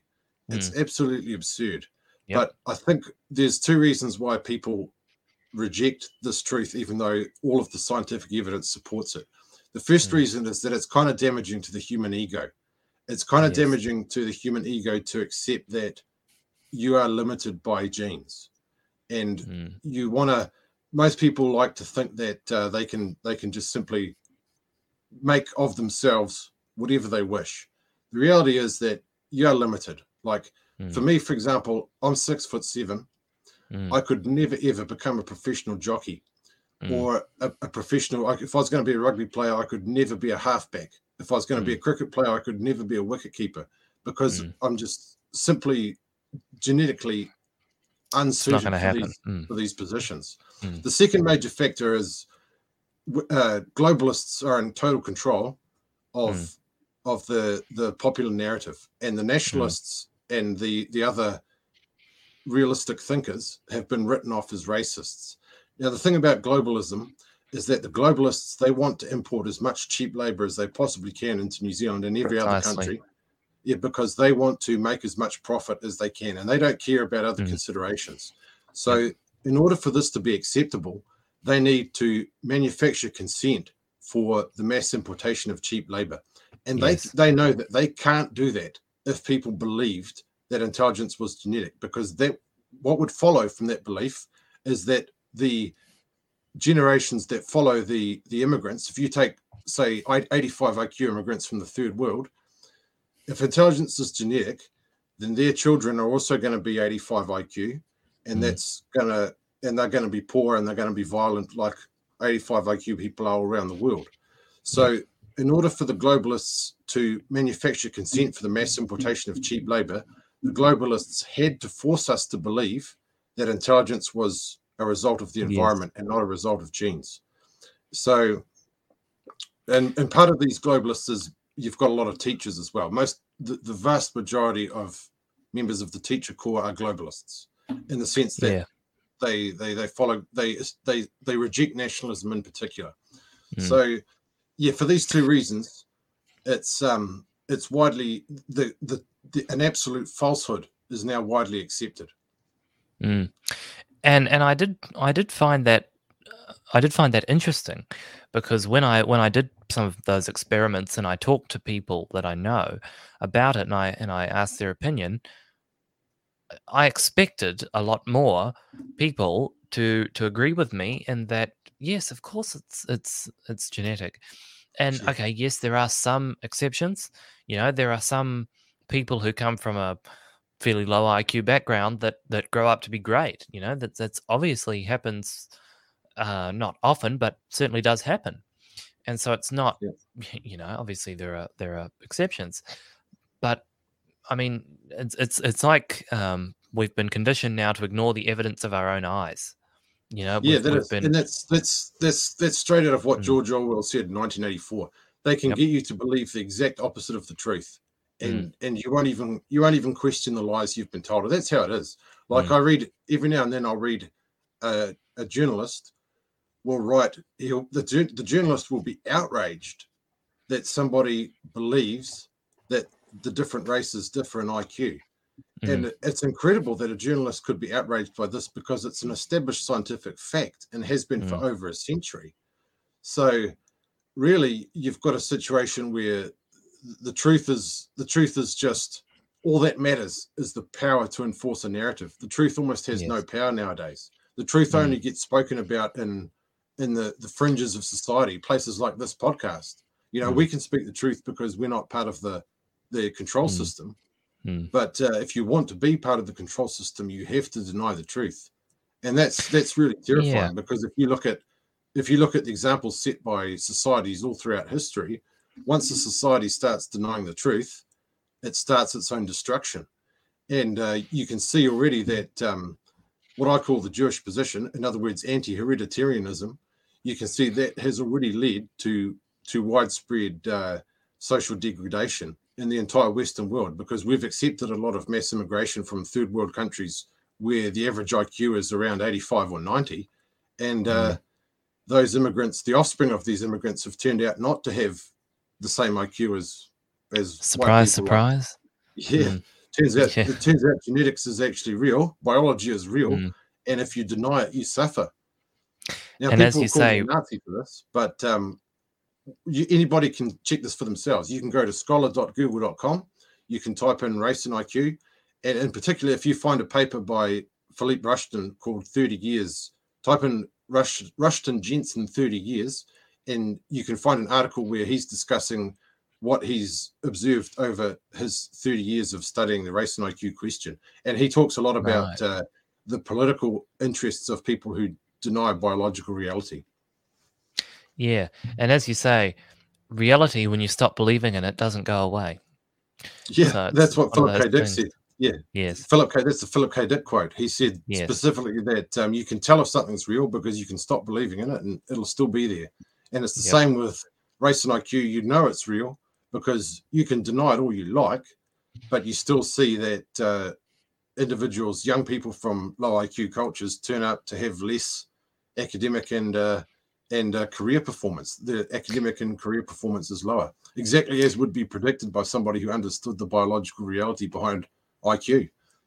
Yeah, and I think obviously it's difficult to cut off one sort of discussion at any one point, but I think we've covered a lot of good ground on the school system and the education system, the university system.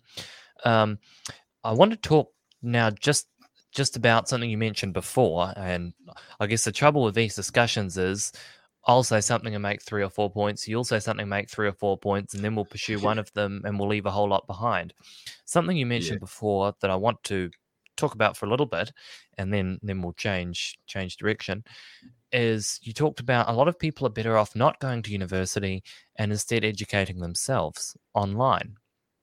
Yep. Now, I'm not enrolled in university. I'm a full-time worker, have been for 2.5 years, just over that.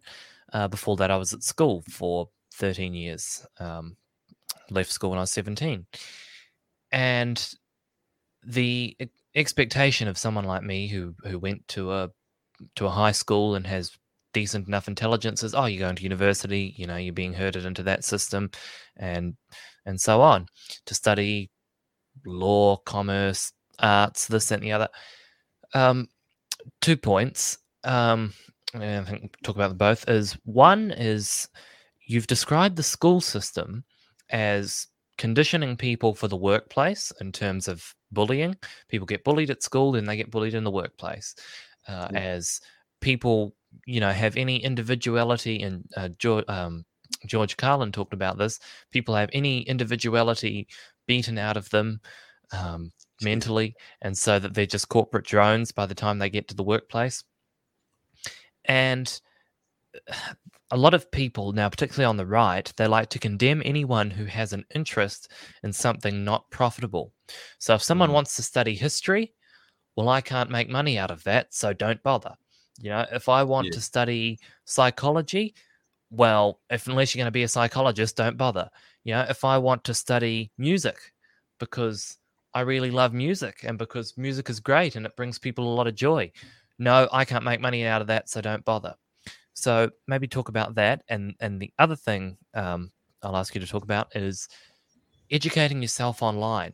Well, there's never been a better time. We're in what a lot of people call the information age, where people can get anything they want on a computer, on a phone, in a book. People can educate themselves far better than a university could. Just by reading, watching videos, listening to other people. So if you could talk about degrees that are non-profitable and self-educating, perhaps. Yeah, regarding the first point, it's important to point out that as much as we've talked about Marxism so far in this podcast, I mentioned in Clown World Chronicles is written from the perspective of the alternative centre, and it has to be pointed out that the capitalists are equally as much to blame for the current shit situation in Clown World as what the Marxists are. So I don't want to sit here and rag on Marxists as if I was a member of the alternative right, because that's not what I am. I'm an alternative centrist, and as such, I'd like to point out that the capitalists are just as much to blame as Marxists for the way things are. The way that capitalists have wrecked things is that they are entirely soulless. The capitalist mindset is purely materialist. It doesn't acknowledge any spiritual, it doesn't acknowledge the importance of spirituality, it doesn't acknowledge the importance of the human soul at all. The capitalist mindset has reduced the human animal to a unit of production. So they have no concept of the higher spirit. They don't understand things like art. They don't understand things like culture. All they understand is the dollar. And so the capitalists have, or the shekel. they've also ruined the university system by turning it into a glorified kind of polytech. The university system originally was meant to be somewhere where you'd go and get a complete education, which is to say that you didn't merely learn how to perform a job, but you became a higher quality of person by understanding the things like history and psychology and art and things that aren't immediately profitable, but which alleviate human suffering greatly, because you cannot live on just money alone. Like, man cannot live on bread alone. And it's true, if you study economic psychology, you realize that once a person has enough money to have their basic needs met, their needs for shelter and food and so on, more money doesn't actually increase their happiness. Once a person has enough money to have their basic needs met, further happiness comes from things like social connection and artistic expression and all of the other things that a university is supposed to teach about. So it's important to realize that if you're going to look at the world from the perspective of an alternative centrist, the capitalists have done just as much damage as the Marxists, and they continue to do so. Realistically, the ruling class of Clown World is a materialist alliance between the two, the materialist and soulless right and the materialist and soulless left. That's why their greatest fear is people like me who talk about spirituality. Like, I don't care that much about politics, but for me, the most important thing is that we undergo a spiritual revival and appreciate what really matters, which is the human connection to the divine. And that relates to the second point that you wanted me to talk about regarding the possibility of self-education. Today, with the internet the way it is, you can talk to whatever your interest is, doesn't matter.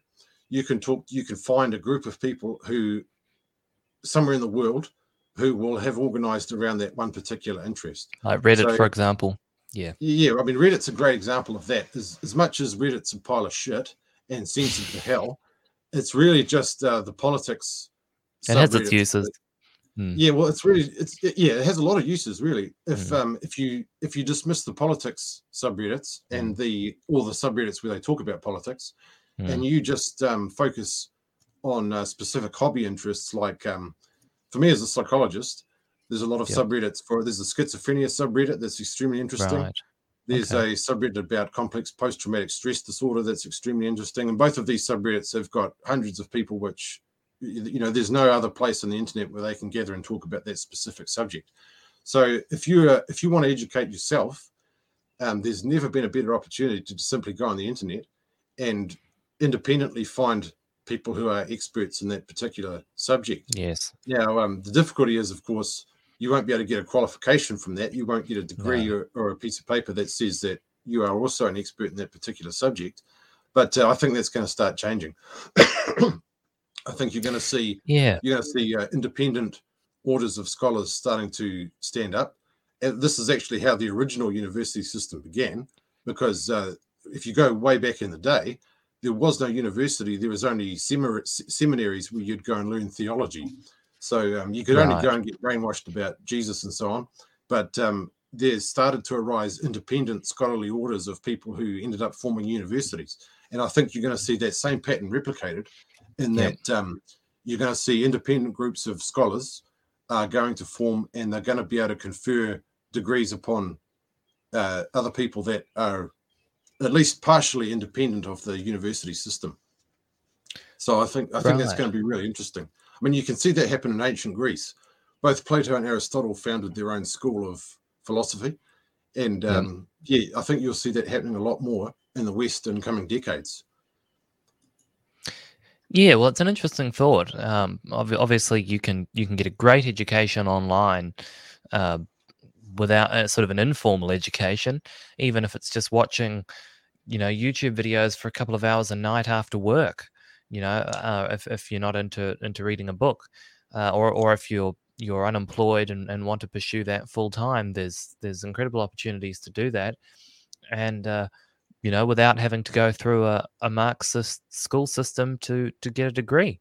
And so, yeah, well, the YouTube can provide lectures, which yes, are essentially no lower quality than actually turning up to a lecture and what you're theatre paying on a for, university yeah. campus and listening to a professor. In most cases, any subject you're interested in, if it's even vaguely mainstream academia, you can go onto YouTube and find actual, like, legitimate world experts in that particular subject who'll be delivering lectures that you can listen to. Like Jordan Peterson, for example, he's got dozens, if not hundreds of hours of his Well, lectures that's online. how he became famous. Yeah, well, that's how people are going to become famous in the future. Mm. Like, if you want to become a famous academic, it's going to be more about reaching out to the mainstream through the media than it will be through just sitting on a campus and having people come to you. Yeah. And I think that process is going to intensify. You're going to see a lot more experts appearing in YouTube videos rather than lecture halls. Yeah, and I think that's probably a good place to leave the education and university discussion, because we've covered a lot of ground, and obviously we could talk about that one topic alone for hours and hours, but Yep. we're not going to do that. I Well, wanted we can to always talk. revisit it in a future podcast. Well, exactly, and that's the great thing about podcasts is you can do them as little or as often as you want, and Yep. you can discuss anything. And as we mentioned earlier, that's one of the great things, not of Clown World, but of the modern era, where information has become quite democratic, and that anyone has largely equal access to the internet. Anyone can do a podcast, whereas with legacy media, there can only be so many radio stations, there can only be so many TV channels. And so if you've got a voice on TV, you're a legitimate person, and you can spout the approved narrative. Whereas if you've got a podcast, there's no reason why this podcast couldn't have 100,000 views overnight if it became really popular. Yeah. But yeah, that I think we'll park education for now. The last and probably most important topic to talk about, and we've been waiting to talk about this since the beginning of the show, is spirituality in Clown World. And the original theme of this podcast was aimed at younger people.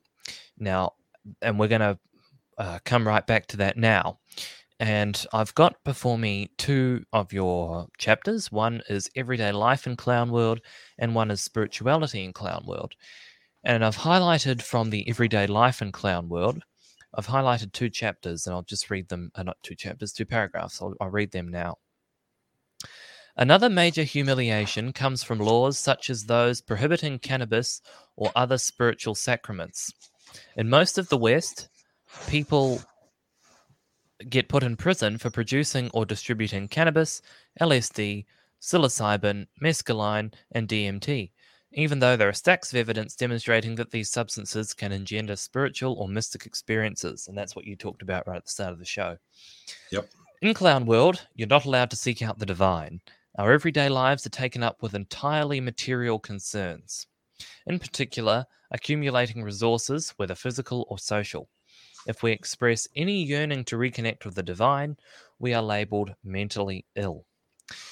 And then you've got your Spirituality in Clown World article, and I really like the picture on the front of it. It's Ronald McDonald dying on the cross, which is quite funny. I'll read the first little bit of that. As a society declines, usually the first thing that disappears is spirituality. Once a society loses touch with God, it starts adopting superstitious religion in place of genuine spiritual tradition. And it's only a matter of time when they lose everything else. Spirituality is the cornerstone that we're missing in Clown World, and the lack of it causes many of our problems. The elementary problem is what can be described as the Clown World fork. Either worship Jesus as God or do not believe in God. Now, the first thing I'll ask you is if you can define materialism. Yeah, I would define materialism as what's known in my philosophy of elementalism as the prime illusion. Now, the prime illusion is the belief that this physical world is all that there is, and there's nothing else. There's nothing metaphysical. The metaphysical world simply does not exist. That's how I define materialism. As it relates to clown world, the important thing to remember is that the right wing of the ruling class and the left wing of the ruling class are both materialists. The capitalists don't care at all about God. They don't care at all about any kind of punishment after death for the way they've lived, and neither do the Marxists. If you look at how both sides have behaved, the capitalists in America is probably the best example, and the Marxists in the Soviet Union is also a good example. They have both acted in every case to destroy natural spirituality and to prevent spiritual knowledge from being promulgated. Now, the main reason for this is that spirituality is the basis of freedom. If a person, I've observed among the materialists, all the materialists I know in my life, every single one of them will bow the knee to the great power because they're afraid of death. Only through spirituality can a person conquer their fear of death, and only through conquering that fear of death can a person be truly free. Because if a person's afraid of death, then they'll inevitably bend the knee to anybody who can threaten their life, such as the current ruling class. And so clown world can be said to a major extent to simply be the result of an excessive materialism. And that excessive materialism has come about on account of that our ruling class is entirely materialistic. And so the prevailing narratives that they push through the apparatus of propaganda, they're all materialistic narratives. If you watch the television today, all they do is push consumerism. They never, ever speak about genuine spirituality. You'll never, on the mainstream television, hear someone talking about how cannabis is a spiritual sacrament. Now, we had an entire debate that went on for months about whether or not we should legalize cannabis leading up to the referendum last year, and they never spoke about the use of cannabis as a spiritual sacrament. And this is astonishing if you think about the fact that not only have our Indo-European ancestors used cannabis as a spiritual sacrament for thousands of years, but it's still in use as a spiritual sacrament in places like India. So that is an incredible blind spot, if you think about it, an incredible blind spot towards the spiritual truth. And that has come about on an account of the fact that materialism has been normalized by the ruling class and by their lackeys in the mainstream media. Materialism is now the default way of looking at reality. But that leads directly to clown world, because if you are a materialist, you have to deal with the fact that according to your own philosophy, you are going to die and be extinguished and exterminated, and therefore your life is meaningless. So materialism leads naturally to despair and demoralization, which is one of the main reasons why the ruling class pushes it on us. Because it's worth pointing out here that the ruling class themselves almost inevitably believe in God. They believe in the divine beyond the material world. And they push materialism on the rest of us to keep us dumb and to keep us ignorant and to keep us enslaved. Yeah, something I thought of when you were talking there about how no one made the argument that cannabis should be legalized because it's a spiritual sacrament. I thought, heck, if it was on the TV news that we should legalize cannabis because people will be able to meet God, probably even more people would have voted against it. So that might have been counterproductive. That's sad, but it's probably true. Yeah. The next question would be, and I'm going to talk specifically about young people and mental health and spirituality next. But my next question would be to you is why did you choose a picture of Ronald McDonald on the cross as the picture for this article, for this chapter? Well, the reason for that is because Ronald McDonald is like the capitalist Jesus. Ronald McDonald is the face that you see everywhere, and for him to get crucified, it's a joke that reflects the fact that Ronald McDonald has replaced Jesus as like the main materialist God. The main person who's pushing our morals in a certain direction. Like our society has been McDonald's, and he himself is a clown. Yeah, well, that's it all ties in. That's why it's such a clown world that we have today. Yeah. Yeah. And so in sort of layman's terms, I would describe materialism as believing only in the material world, and that only things we can see, only things made of matter, only things we can look at or touch or scientists can explain, that's all there is. And okay, there's other planets, but that's it. There's no creator. There's no afterlife. The indestructible spirit soul is not real, and that we don't have a spirit soul, and that once I'm dead, and that the spirit soul is gone as well because it never existed. And so materialism is believing only in the material world and nothing else. And so sometimes when I talk to people about materialism, they don't understand what I mean, but I describe it to them as believing only in the material world, nothing else. And in a lot of ways, you could, instead of saying materialist, you could say atheist, because they don't mean exactly the same thing, but they're mostly the same. And so people would understand it that way. And so referring to young people, this generation, my generation, and even millennials, there is an extraordinary amount of suffering in terms of mental health issues. I know so many people who have been suicidal at 17 years old, 18 years old, or even younger, who have harmed themselves, and their body from a very young age, who are on all sorts of antidepressant drugs. And it's exhausting for the person involved, obviously, and it's exhausting for the people around them. And a lot of people are going, why the hell are so many people on these antidepressant drugs? Why the hell are so many people suicidal? Why the hell are so many people suffering? And then people say, and I remember it when I was at school, because we did Christian Ed, being a Presbyterian school. People would say, sir, if there's a God, why is there so much suffering? Or why do children get cancer and die? And what they don't understand is that the suffering only exists in the material world, and if you are a divine enough person, then you'll escape the cycle of reincarnation, and you'll escape suffering. But that's all in here. But there's so much suffering. There's so many people that are mentally ill, and for a long time, and for a lot of people, they don't understand why. So what do you believe is the major reason why so many people, particularly young people, are mentally ill and mentally suffering? Well, I think when it comes to this subject, the most important thing to keep in mind is what the Buddha referred to as the first noble truth.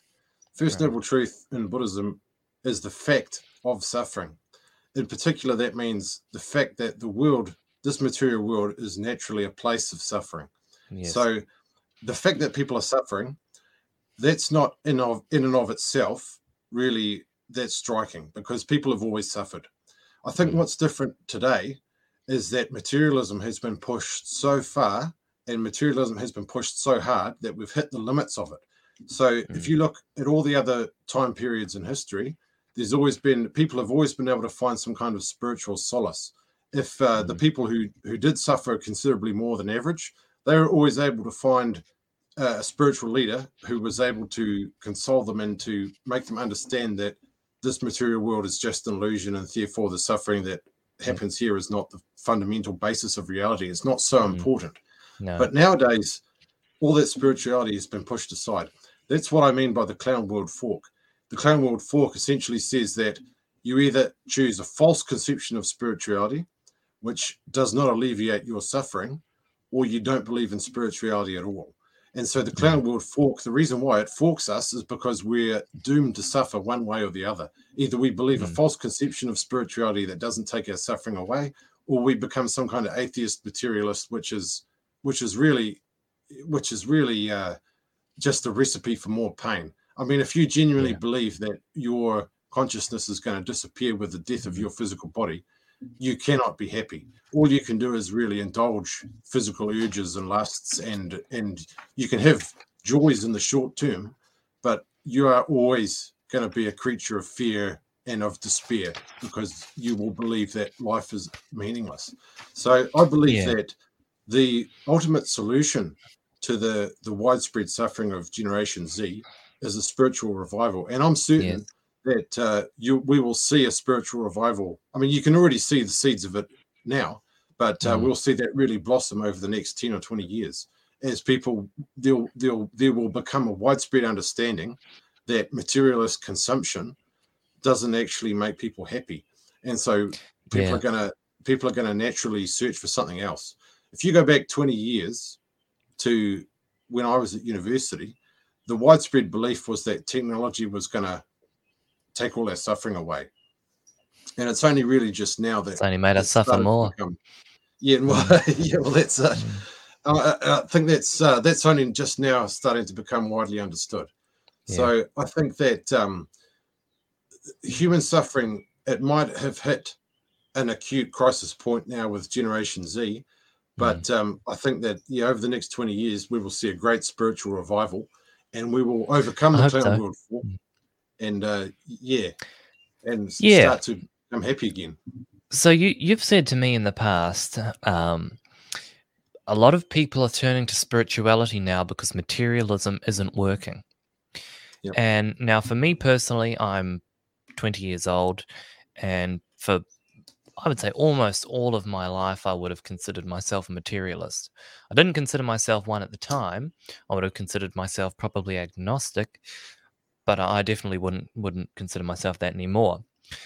And I think a lot of people are going the same way. Most people, like in New Zealand, if you think about what is New Zealand culture, I would describe it in 2 words, or maybe it's 3 words: materialist pissheads.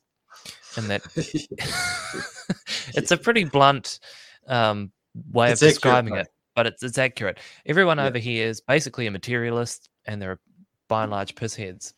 Yeah. And by pisshead, I mean, because maybe if you're not from New Zealand, you don't understand that, it means heavy drinker, binge drinker.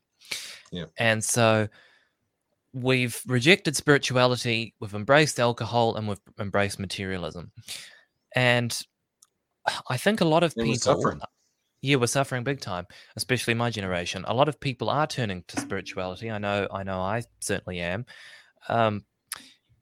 Because materialism isn't making people happy. Materialism isn't working. And we've inherited this materialism from the boomers. And I just went back to the generational relations article because there's a great paragraph. Personally, one of my favorite paragraphs you've written. And it goes, "This widespread spiritual ignorance has convinced the boomer that there is no punishment for misdeeds in this life. The earth is a free-for-all where one is permitted to indulge any desire one wishes at anyone else's expense. And when the physical body dies, the moral ledger is wiped clean. So selling the future of the younger generations for the sake of comfort now is not morally unconscionable for those born before 1964. Yeah. I think that's a great paragraph. And so, as I've said, I went to a Presbyterian school and we had Christian education. And I always enjoyed it because I found it interesting, and we'd watch a movie, or the teacher would, retell for sort of younger people a story in the Bible. And, it was always quite a fun class, and I enjoyed it. But I went, they have a church at the school, and they call it chapel, and you have to go once a week for half an hour. And it's, it's sometimes moderately interesting, sometimes it's pretty boring. But most people that I went to school with had no religion, no spirituality. They were materialists. And as a child, I think probably a lot of people are, because most people in this country, unless you're probably a Pacific Islander, don't overly have that drummed into you, especially if you're European. Religion takes a real backseat. Certainly did in my childhood. It was a non-factor. Being a materialist for a New Zealander, especially a white person, is sort of the default position. And so, we were taught this stuff at school, not as though it was fact, as though, this is, the indisputable truth, but it was sort of presented to us as a take it or leave it sort of a thing. And I appreciated it, but I left it. And I was like that for several years after I left school. I thought, there's no God, this is the material world, as materialists do. But when you start to look into it, you realize materialism doesn't answer life's questions. Materialism doesn't answer where the energy in our heart comes from, which is the indestructible spirit soul. Materialism doesn't solve any problem for any person. Materialism doesn't make anyone happy, and without genuine spirituality, it's almost impossible to be genuinely happy. And so people are realizing that the generations that have been godless, that have had zero spirituality, which are the boomers and basically the generation since, things haven't worked out too well for them. And so a lot of people are embracing spirituality. And so my question to you as a psychologist would be, do you think an embrace of psychology will help ease a lot of the human suffering that currently exists in terms of poor mental health? Absolutely. In fact, I'd go even further than that and say that's the only thing that realistically can. Now, I think it's important here to point out that when I say that I reject materialism and embrace spirituality, I'm not knocking science.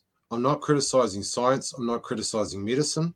I'm not criticizing the great advantages that physics and biology and chemistry have given to us. Now, I appreciate that these sciences are researched from a materialist perspective.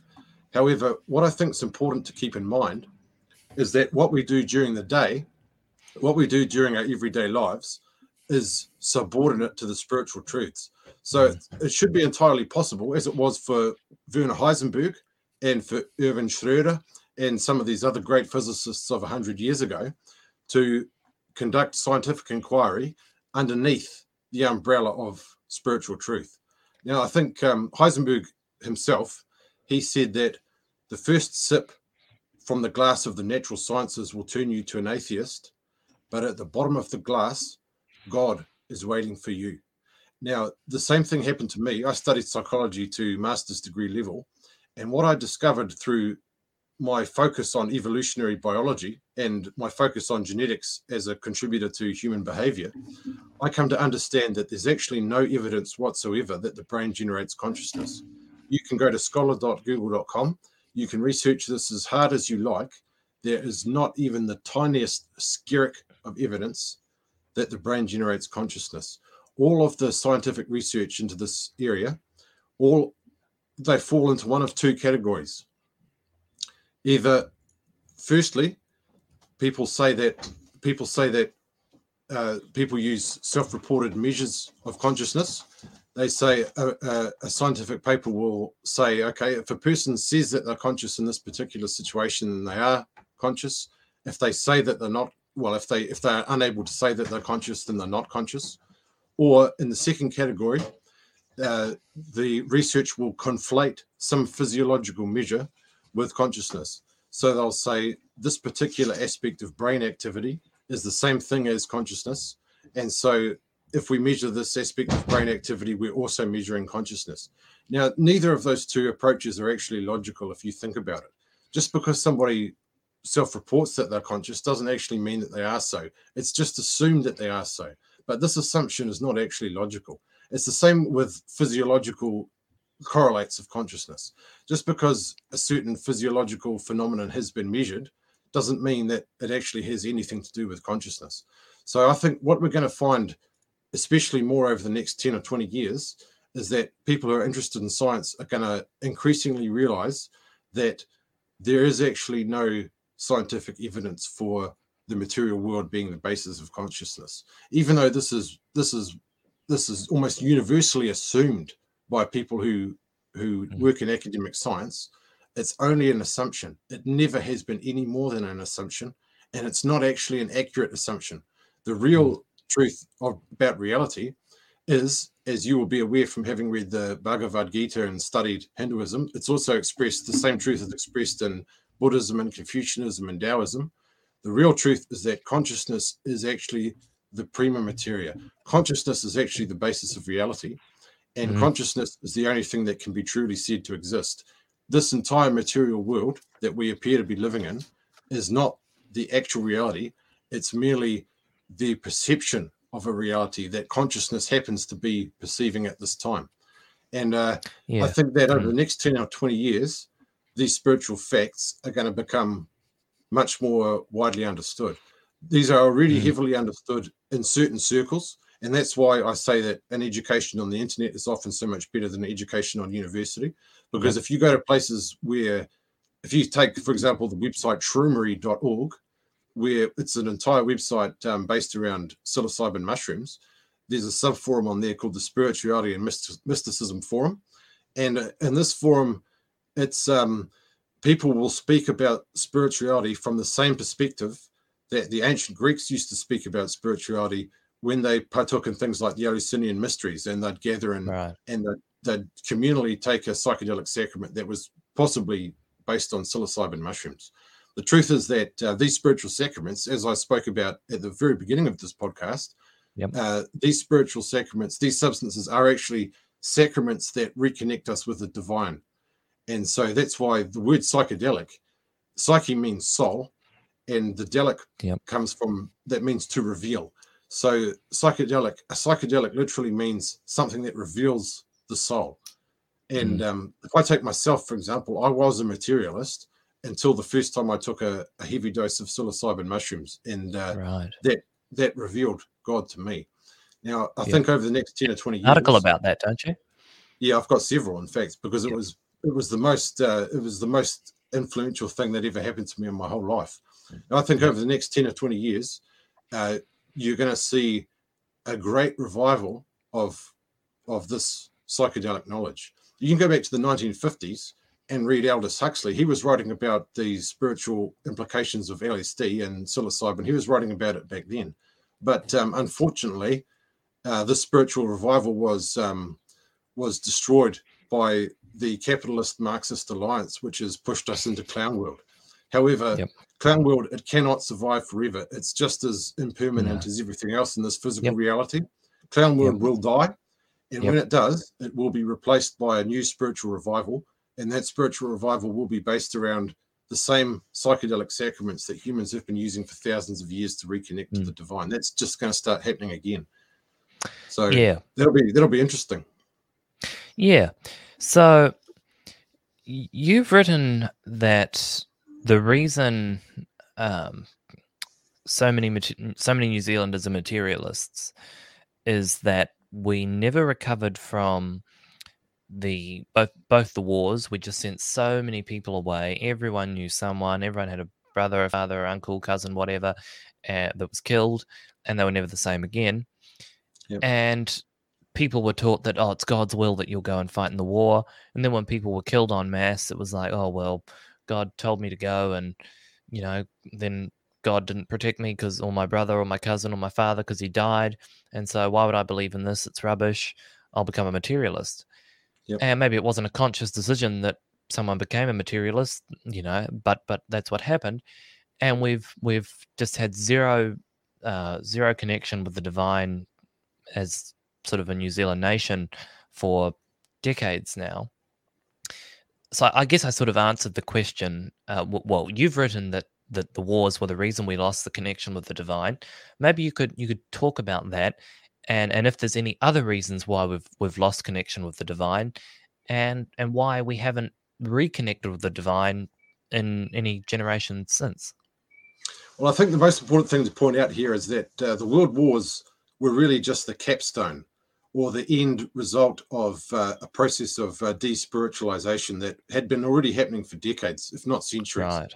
Because Friedrich Nietzsche wrote in 1884, in Thus Spake Zarathustra, that the Christian God is dead, in the sense that people already in the 1880s had essentially stopped believing in God.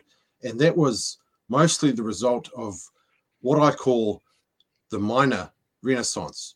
Now, if you read about history, they'll talk about something called the Renaissance, and they'll say that the Renaissance was the rebirth of Greco-Roman thinking and Greco-Roman thought and culture. And that's partially true. But the reality is that the Renaissance only happened in a materialistic sense, in the sense that we went back to our Greco-Roman scientific roots, but we did not go back to our Greco-Roman spiritual roots.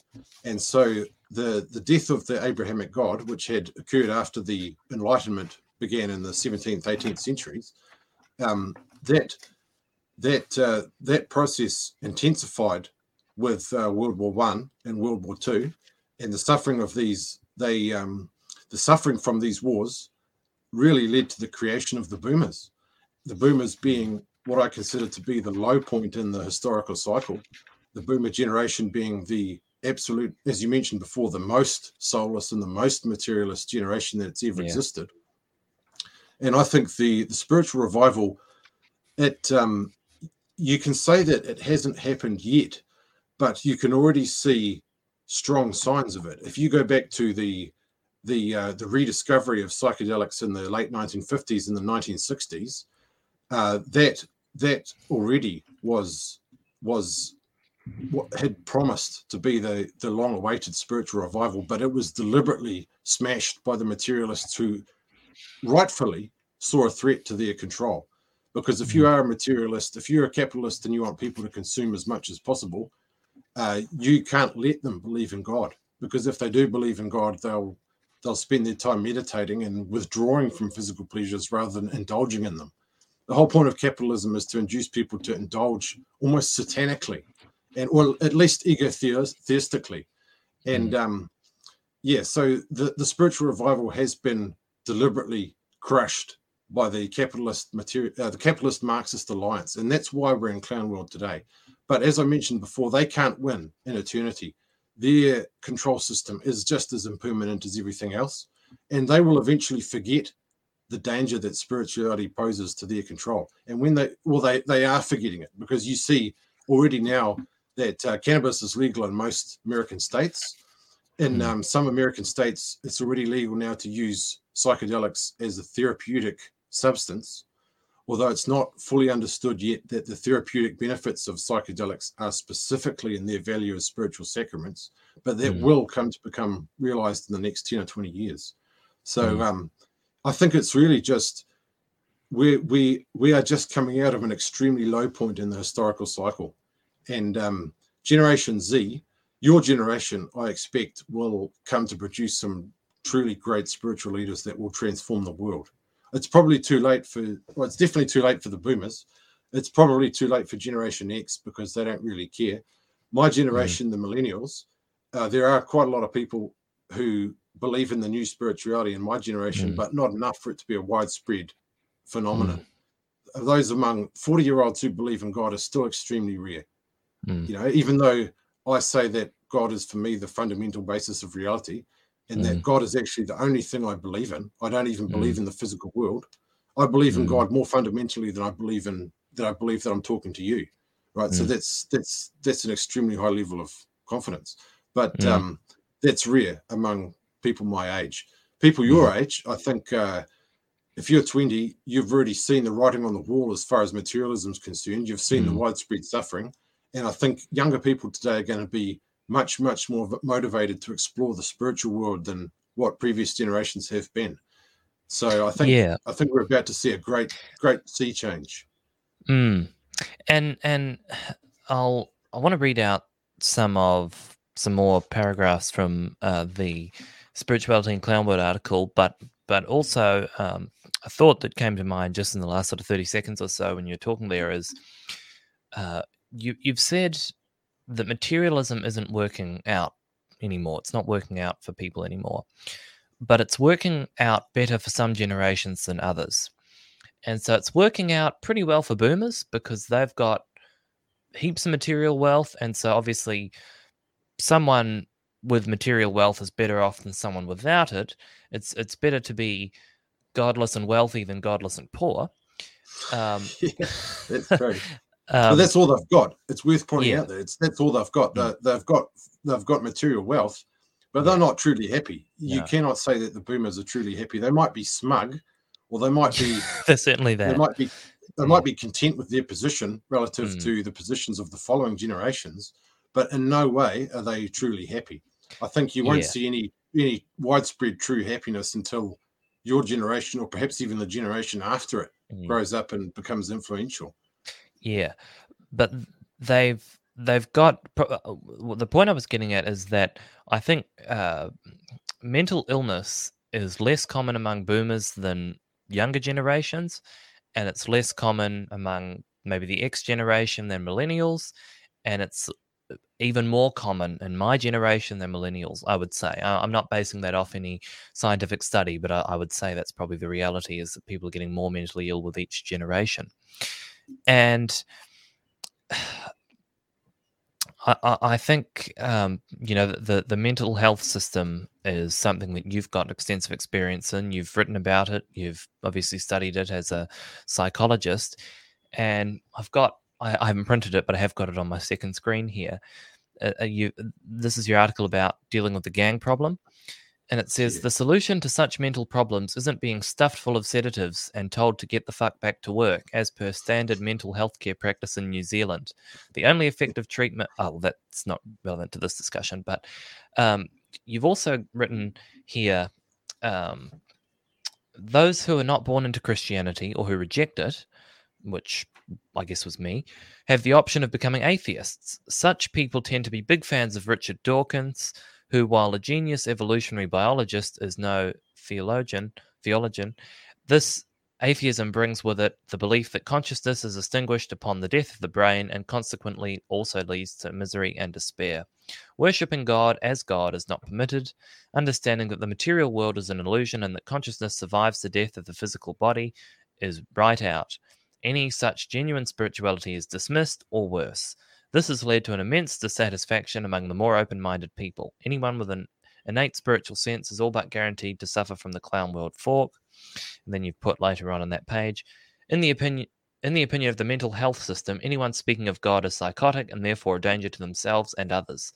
They probably need to be medicated until they come back into their bodies again and realize that there is no God. At this point, they will once again feel the yawning existential despair that marks normality. And so the thing I like about a lot of your articles is they're very serious, but you can't help but laugh. Like when it says being stuffed full of sedatives and told to get the fuck back to work, that's quite funny. But it's also extremely serious. Yeah. And so it's good to have a laugh while you're discussing things that are serious. And so in terms of materialism, I say materialism is working out better for some generations than others, and it's getting worse and worse. Boomers, for example, they've been brought up in a materialist world, but it wasn't as materialist as it is now. And what I mean by that is, for example, things like Amazon, Tinder, YouTube, all that stuff, Pornhub, that's all rampant now. Pornhub didn't exist when boomers were my age, but it certainly does now. Tinder didn't exist when boomers were my age, or even when you were my age, but it certainly does now. And so someone of your generation, or a boomer, or even someone who's 35 or whatever, older than me, lived in, as you say, a better world than we're in now, because things like Tinder didn't exist. And you might say, well, Tinder, oh, well, that's just a sign of the times, isn't it? And it is. But also it's destroyed the ability for a lot of people to form meaningful long-term relationships. So when you say that materialism isn't working, what I think of is that as we've gotten more and more and more materialist with every subsequent generation, things have gotten worse and worse. And for boomers, it was relatively easy to find a partner because, as you've written, and I think it's your chapter on hypergamy, is that, people would marry someone that they either knew personally from school or whatever, a friend of a friend, a friend of a cousin or whatever, or someone they met at the pub, by and large. And now, I bring up an app, I've got, bloody 100 people within a 10K radius. And if you're in the top 10% of, people in terms of attractiveness, you'll be, banging all these people constantly, and the bottom, at least 50%, are left out. And so when you say materialism isn't working, that's what that means to me. So would you agree with me? Yeah, absolutely. I think it's important to point out here that the boomer generation, they might not have high rates of depression and despair and anxiety, but they do have extremely high rates of narcissistic sadism in comparison to younger generations. So it may be true that they aren't suffering as much psychological distress as what the younger generations are, but it's worth pointing out that they are not less mentally ill. They're still fucked up. It's just in a different way. So yeah, but as it relates to materialism in the modern world, yeah, I think you're right. But I think what you're going to see, and what you can already see, is a movement away. You see a lot of people are rejecting Tinder, a lot of people are rejecting Pornhub, and a lot of people are rejecting these other trappings of materialism and trying to live a life according to a higher and more spiritual directive. And in a lot of cases, you can see that people don't get this right because they conflate Christianity with spirituality. And so their yearning for spirituality often gets filled by just a throwback to some kind of what they believe to be a traditional form of Christianity, which, I mean, this mentality was rejected already for a good reason. So it can't really come back. But what I think you are going to see over the next 10 or 20 years is an entirely new form of religious activity starting to arise. I think what you'll see is it'll be more of a reflection of what we already had 2,300 years ago, where people will get together communally and participate in spiritual sacraments. Now, you already see that today in America, for example. In America, it's most pronounced. You see a lot of people will get together and smoke cannabis. And this is a communal spiritual ritual, although it's often not understood as being such a thing. It is understood by the Rastafarians. They call it a reasoning session. You get together, you smoke weed, and then you talk about the nature of reality. And this is called a reasoning session because it's supposed to bring you closer to the truth. I think what you'll see over the next 10 or 20 years is a lot more people will come together communally and take a psychedelic sacrament and have a real profound trip and a profound experience of the world beyond, because I think that's the only thing that's powerful enough to change people's current materialist orientations. Yeah, no, I think you're quite right. Whereas we like to pretend in this country that we're so socially progressive, and yet most of America, a lot of Africa has now legalized cannabis, and yet over here we've not. And as you've rightly pointed out, it was the boomers and the immigrants that prevented us from doing that. Yeah, really, it's it's really the materialists who are against all the spiritual sacraments. And by materialists, I mean not only atheists, but also people who follow a false religion. Because there are a lot of people out there who are religious, but not at all spiritual. They're religious only they're religious for reasons of sometimes political power, or reasons of superstition, or because they just want to have some kind of community, but they don't actually believe in God or anything spiritual. You'll find that only an extremely small minority of Christians actually believe in God. The vast majority of them are merely superstitious, and they're merely just going through the motions. And I think what you'll see is the people who started abandoning Christianity over the last 150 years, or 200 years, perhaps 300 years, you'll see these same people will start to gravitate towards the new spiritual paradigm that you can already see arising in places like the shroomery and places like the psychedelic therapeutic uses that you can see happening in places like Oregon and Washington and California. There's a lot of psychedelic therapy. And I think you're going to see that develop into a new spiritual paradigm, because it is important for people to have a communal aspect to spiritual belief.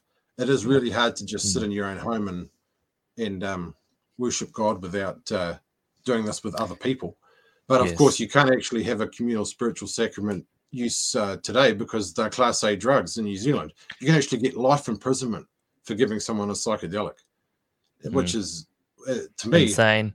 It's one of the most insane things about our entire society. It's Yep. completely backwards. If you go back to ancient Greece, But if you buy alcohol for a 16-year-old, that's fine. Yeah, that's not a big deal. People will say, well, 16-year-olds want to get pissed, so you're kind of morally obliged to help them get pissed. But people don't make the same arguments when it comes to actual spiritual sacraments. No. But that's just an example of how backwards and undeveloped we actually are right now. We've really degenerated into an extremely dark place, and that was why I wrote Clown World Chronicles. Yeah, and we've been going a long time, and we sort of need to wrap things up. And I've got 2 more questions for you, so we'll do them one at a time. The last question is possibly the most important question of the episode, and it's what this episode's about, which is younger people, my generation. But the second to last question is, I've highlighted an article from a paragraph from the chapter on spirituality in Clown World. And it says, things are so desperate that some are even turning to Islam as a solution to Clown World's degeneracy problems. This desperation is encapsulated in the phrase, Islam is right about women and Islam is right about homosexuals. So we've got materialism, and materialism is bad, but living in an Islamic state would be probably a lot worse. And so some people realize that, everyone being on Pornhub, everyone being on OnlyFans, everyone being on Tinder and things, it's no good. It's horrific, and people are suffering because they've developed, unhealthy addictions and things. And some people think, oh well, Islam will sort it out, or hardcore Bible thumping will sort it out, like James Rossiter thinks, or or also it's the same way in that people think, oh well, if things get really bad, we'll just vote in a tyrant and they'll clean it all up.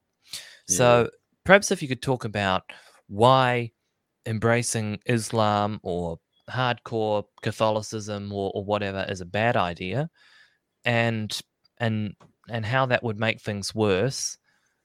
Because I guess we've already talked about what the solution is, which is a return to genuine spirituality. But perhaps if you could talk why that would be such a mistake. Well, when people become scared, it's natural human nature under enough fear, when people really get full of fear and terror, to cast about for some big daddy figure who's going to come and fix everything. Well, that's Jacinda with COVID. Yeah, well, you can see it with COVID as well. People are so scared of getting coronavirus that they'll do whatever the government tells them. The more fear that there is in a society, the stronger the desire for authoritarianism there is going to be.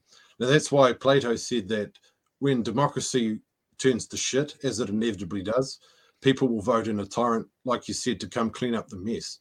When people get scared enough, they start thinking authoritarianism is the answer.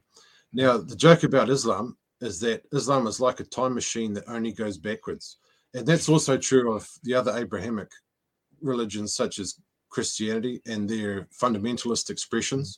But you'll find that when people get scared enough, they start desiring that kind of primitive authoritarianism again. So the way around that is the beauty of a genuine spiritual revival is that it will take that people's fear away. That's how you can tell between true spirituality and false spirituality. True spirituality makes you less afraid.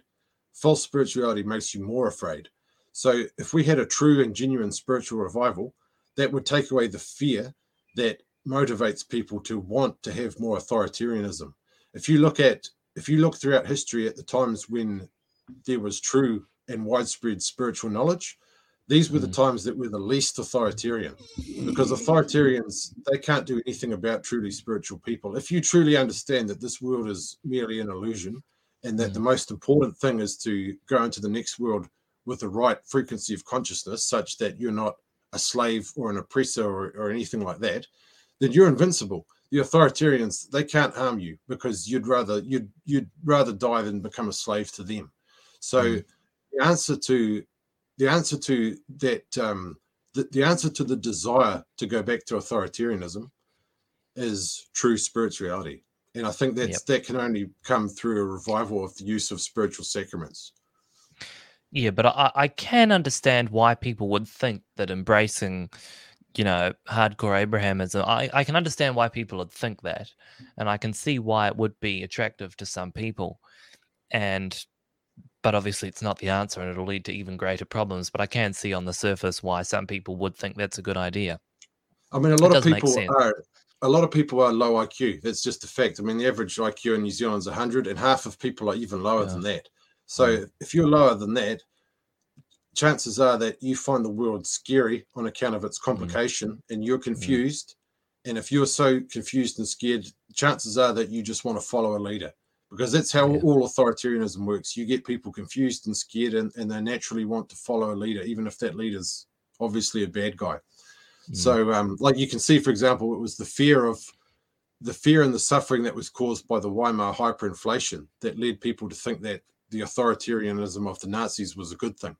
And it was the suffering caused by the World War I and World War II that led people to think that the authoritarianism of communism was a good thing.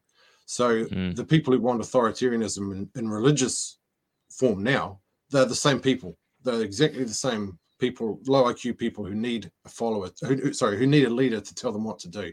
But the way around that, I think, is to have true and genuine spirituality, such that true and genuine spiritual leaders stand up. And if that happens, they will make people less afraid. And when people are less afraid, they'll be less inclined to want authoritarianism. I don't see any difference between Abrahamism in this sense and Nazism and communism. They're all expressions of human fear. Yeah, well, that article you sent me a couple of weeks ago, or maybe 2 weeks ago, described the main Abrahamic religions are obviously Christianity, Judaism, Islam, and Marxism. Yep. Yeah. So Marxism. that's something interesting to think about, because you don't think of Marxism as a religion. No, most people don't, and it's in a sense you can think of it as an atheistic religion, but wokeness, which is our modern form of Marxism, is it really is another form of Abrahamism, in the sense that not only is it motivated by exactly the same concerns, but exactly the same people follow wokeness as who used to follow the Abrahamic cults. The same people who destroy wrong thinkers with cancel culture and wokeness, they're the same people who go slitting the throats of infidels in Islam. They're the same people who go burning heretics at the stake in Christianity. They're the same people. The same, basically, they're just scared. The people have lost control of their fear, and having lost control of their fear, they take out their suffering on other people. Yeah. And the last question I'll ask you, and the theme of this show, and I think we've done reasonably well to talk about it, but obviously we've also veered off course, is the role of young people in clown world and what it means to grow up in clown world, because some people are starting to think this is normal. And obviously my generation, some people are already having kids that are a couple of years older than me. Some people my age will be having kids within the next few years. They'll be raising, there'll be parents raising children that have lived in clown world their whole life. And I think it's important. The question I'll ask you to talk about as the last thing on this podcast is, what is your advice to a young person today who is suffering mentally? What is your advice to someone who's suffering spiritually, because they have no spirituality? It's been robbed of them. They've never heard of it. As you say, the clown world fork, it's either Abrahamism or nothing. And what would you say to someone who knows the world isn't right, but can't quite put their finger on it? And I guess also, what would be your advice to your younger materialist self, knowing what you know now? And I think that'll be a good way to sum it up. To young people, I would say that as bad as things are, there are also ways in which the world has never been better. And one of those ways in particular is the ease of which you can find spiritual information online. Like if you go back even 40 years ago, it was extremely difficult to talk about or even find anything out about occult subjects. You pretty much had to become a member of the Freemasons or the Theosophical Society or some other occult society and learn from other people face to face. It was extremely difficult to find information about that. Like, it was hard enough, even go back 40 years, it was almost impossible to even find a copy of the Bhagavad Gita at your public library. because Abraham must Well, said, I've got 3 of them now, so yeah. Well, that's the beauty of it, and you bought them all on the internet, right? So that's yes, an correct. example of what I mean. Like you can go on the internet, even you can go on Trade Me. You can find spiritual information more easily than ever. I'd say to young people today, if they're spiritually lost, the most important thing of all is to understand the difference between dharmic and adharmic religions. Dharmic religions are those that are in tune with the natural law, that are in tune with reality, the spiritual truths of reality. Yeah, and these are religions such as Hinduism, Buddhism, Confucianism, Taoism, Shintoism to a lesser extent, and the Western esoteric tradition, like Manly P. Hall, for example. If I was a young person today, I would say to myself, you have never had a greater opportunity to research spiritual truths. And I would say, make sure you do everything you can to stay away from the adharmic religions and to stay away from their influence. So completely eradicate all thoughts of Christianity or Judaism or Islam or Baha'i or Mormonism. Just keep them entirely out of your lives. And that's never been easier to do than today. Regarding for people who are totally lost, I'd say that you also have a better than ever opportunity to partake in spiritual sacraments such as cannabis or LSD or psilocybin. But I would not propose that as a first port of call. First thing to do, I think, would be to find spiritual texts such as the Bhagavad Gita, the Dhammapada, which is the sayings of the Buddha. You can read the Analects of Confucius online. They're easy to find. You can read the Tao Te Ching online. That's easy to find. That's everywhere. There's dozens of translations. And that's where I'd be starting if I was spiritually lost today. If someone was extremely lost, then as I was when I was 27, I had no understanding of spirituality at all. For people like this, you can take a spiritual sacrament such as a psychedelic. But I would advise you to bear in mind that which Timothy Leary said in the 1960s, which was, if you're going to go down the path of spiritual sacraments, to always keep in mind set and setting, which is your mindset and the environment in which you take the psychedelic. What you really don't want to do is go to a party and take a pile of magic mushrooms when you're surrounded by piss heads, because that's not going to lead to a good result. But if you can find other people, and they're not hard to find nowadays, because we don't actually have to hide out of fear of being burned to death by Christians anymore. We can actually speak about psychedelics on a podcast like this and not have to worry about getting killed. It's not actually that hard to find people who already have experience with psychedelic sacraments. And if you can get yourselves into a group of people like this, you can take a psychedelic with those people, and that's the best possible setting. And if you can take a psychedelic with people you trust and people who you know are on the right wavelength, that's probably the most effective way that you can come to believe in the divine. That's the most effective way that you can outgrow materialism.